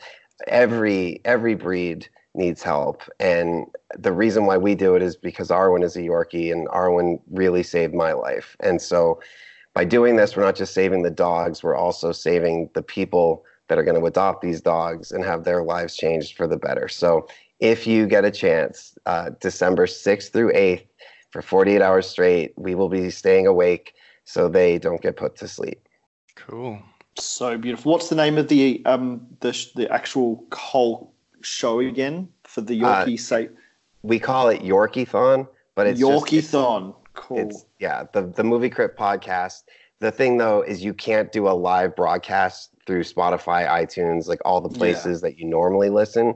So we do it usually through a YouTube live thing, but the link will be right on the front page of Arescope.com. Usually a lot of other websites will put us on their front page for the weekend as well. But again, if you follow me on social media, you will be seeing it constantly that weekend. But it's a really good time. And I know a lot of people actually do stay awake with us for the whole 48 hours. It's people always ask, well, how do you do that? But it's literally just adrenaline and joy. Because every time you get really tired, then you see more donations coming in, and you look at that book with all those faces, and it's really amazing. So that's coming up very soon.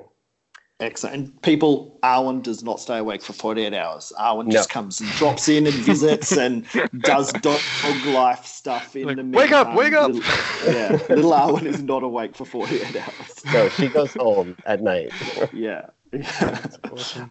Is like, I know you have a cat as well. Like, do Yorkies sort of sleep a lot like cats? She, not as much. My cat's name is Tyler, after Steven Tyler. And yeah, he sleeps constantly, but no, she's, she sleeps probably half as much as the cat, but she's just got such a huge personality. And if you watch Scary Sleepover, you'll see her in every episode licking everybody's heads. The fact that she climbs into Slash's guitar case. I was going to bring that up. I love that moment so much. I was like, hang on a minute. How's this going to go down to a Slash? And I was like, oh, hang on. Can I crawl in here and make this into a little bed? Because this looks pretty comfy. That was the best moment. They're very good friends. I think it's his hair that so much, but and he's just such a sweet guy, so animals naturally love him. But yeah, it's whenever I see that moment happen, I'm like, if this dog only knew like how lucky she is. Yes. How many fans of Slash would want to sleep curled up in that guitar case as like a coffin or something? That was such a funny one. Has Slash spoken about working with Michael much? We've never talked about that, which is odd because normally anybody who knew Michael, that's like one of the first things I go for. But that's actually, it's never come up, and I'm gonna make sure that the next time I speak to him, I ask him. I know when he did the Movie Crypt, I did bring it up, but it was like in a list of all the incredible people he's worked with, so he didn't speak too extensively just about that. But I definitely need to get him to tell me some stories, because he was there on the stage when Michael fell. So he's got to have stories about that. So yeah, I'll have to get into that. Awesome. Well, again, gentlemen, thank you so much. Happy Thriller Night, Halloween to you both and to all the listeners out there. And thank you, Jamin, for editing this together into an incredible show for us all to enjoy and celebrate Michael with on his holiday. So, gentlemen, thank you again, and Michael on.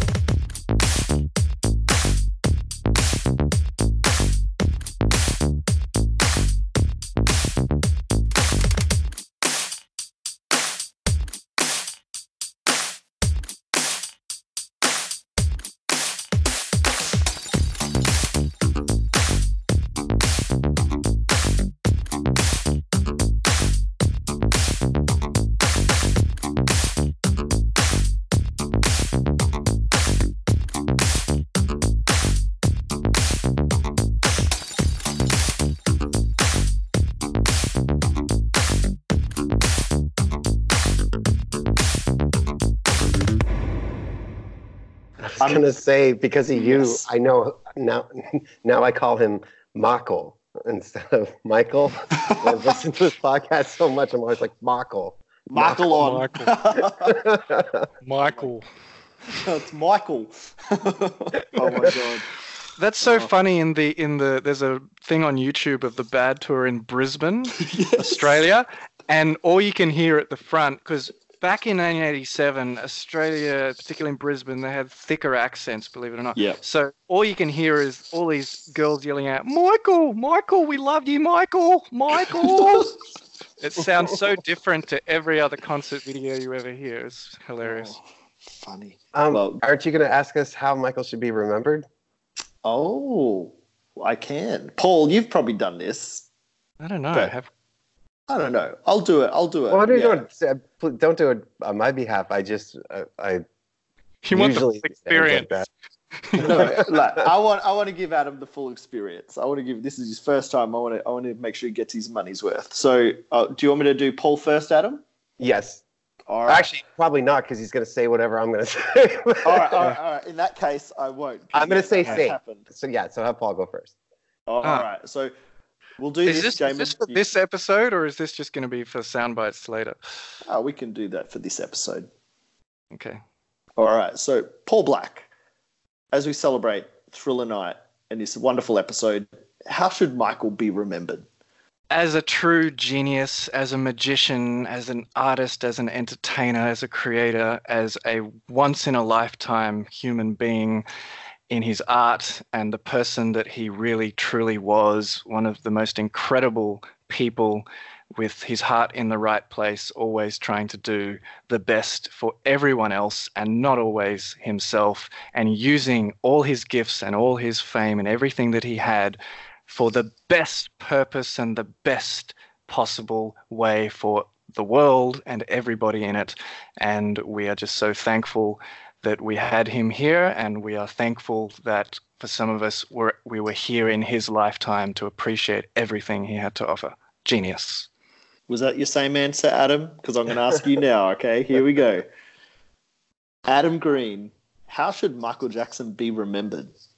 I think that Michael Jackson should be remembered as both a fearless saint and a cautionary tale, because this was a guy who did everything that he could have done good in his life. He was gifted with this amazing talent that was able to reach the world, and he tried so hard always to use it for good and make the world better. And when I say cautionary tale, he became so big that he became a target. And I hope that people don't let that deter them from trying to do good on a huge global scale. Because if you really think about it, with all the problems in the world, we are an intelligent enough species that within a week, if we all just work together, we could fix so much, but we just don't. And so much of that, so much of the violence, the hatred, it all comes down to fear. And Michael was fearless. And that's what we all need to be when it comes to how we love. We need to love fearlessly like Michael.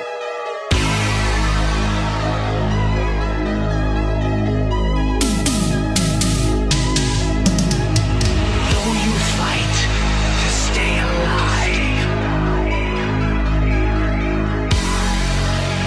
your body starts to shiver.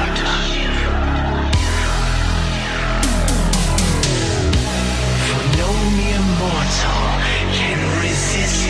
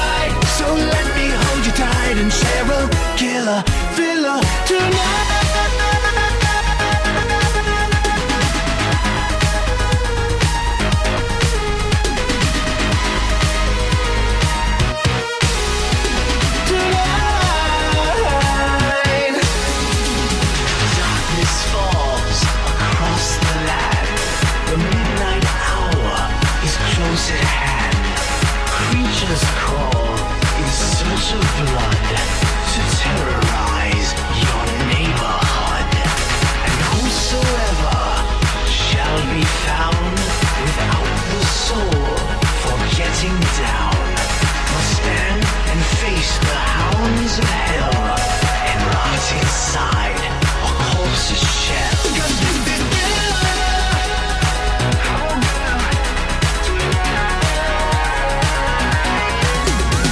The foulest stench is in the air, the funk of 40,000 years, and grisly ghouls from every tomb are closing in to seal your doom. And though you fight to stay alive, your body starts to shiver, for no mere mortal can resist the evil of the thriller.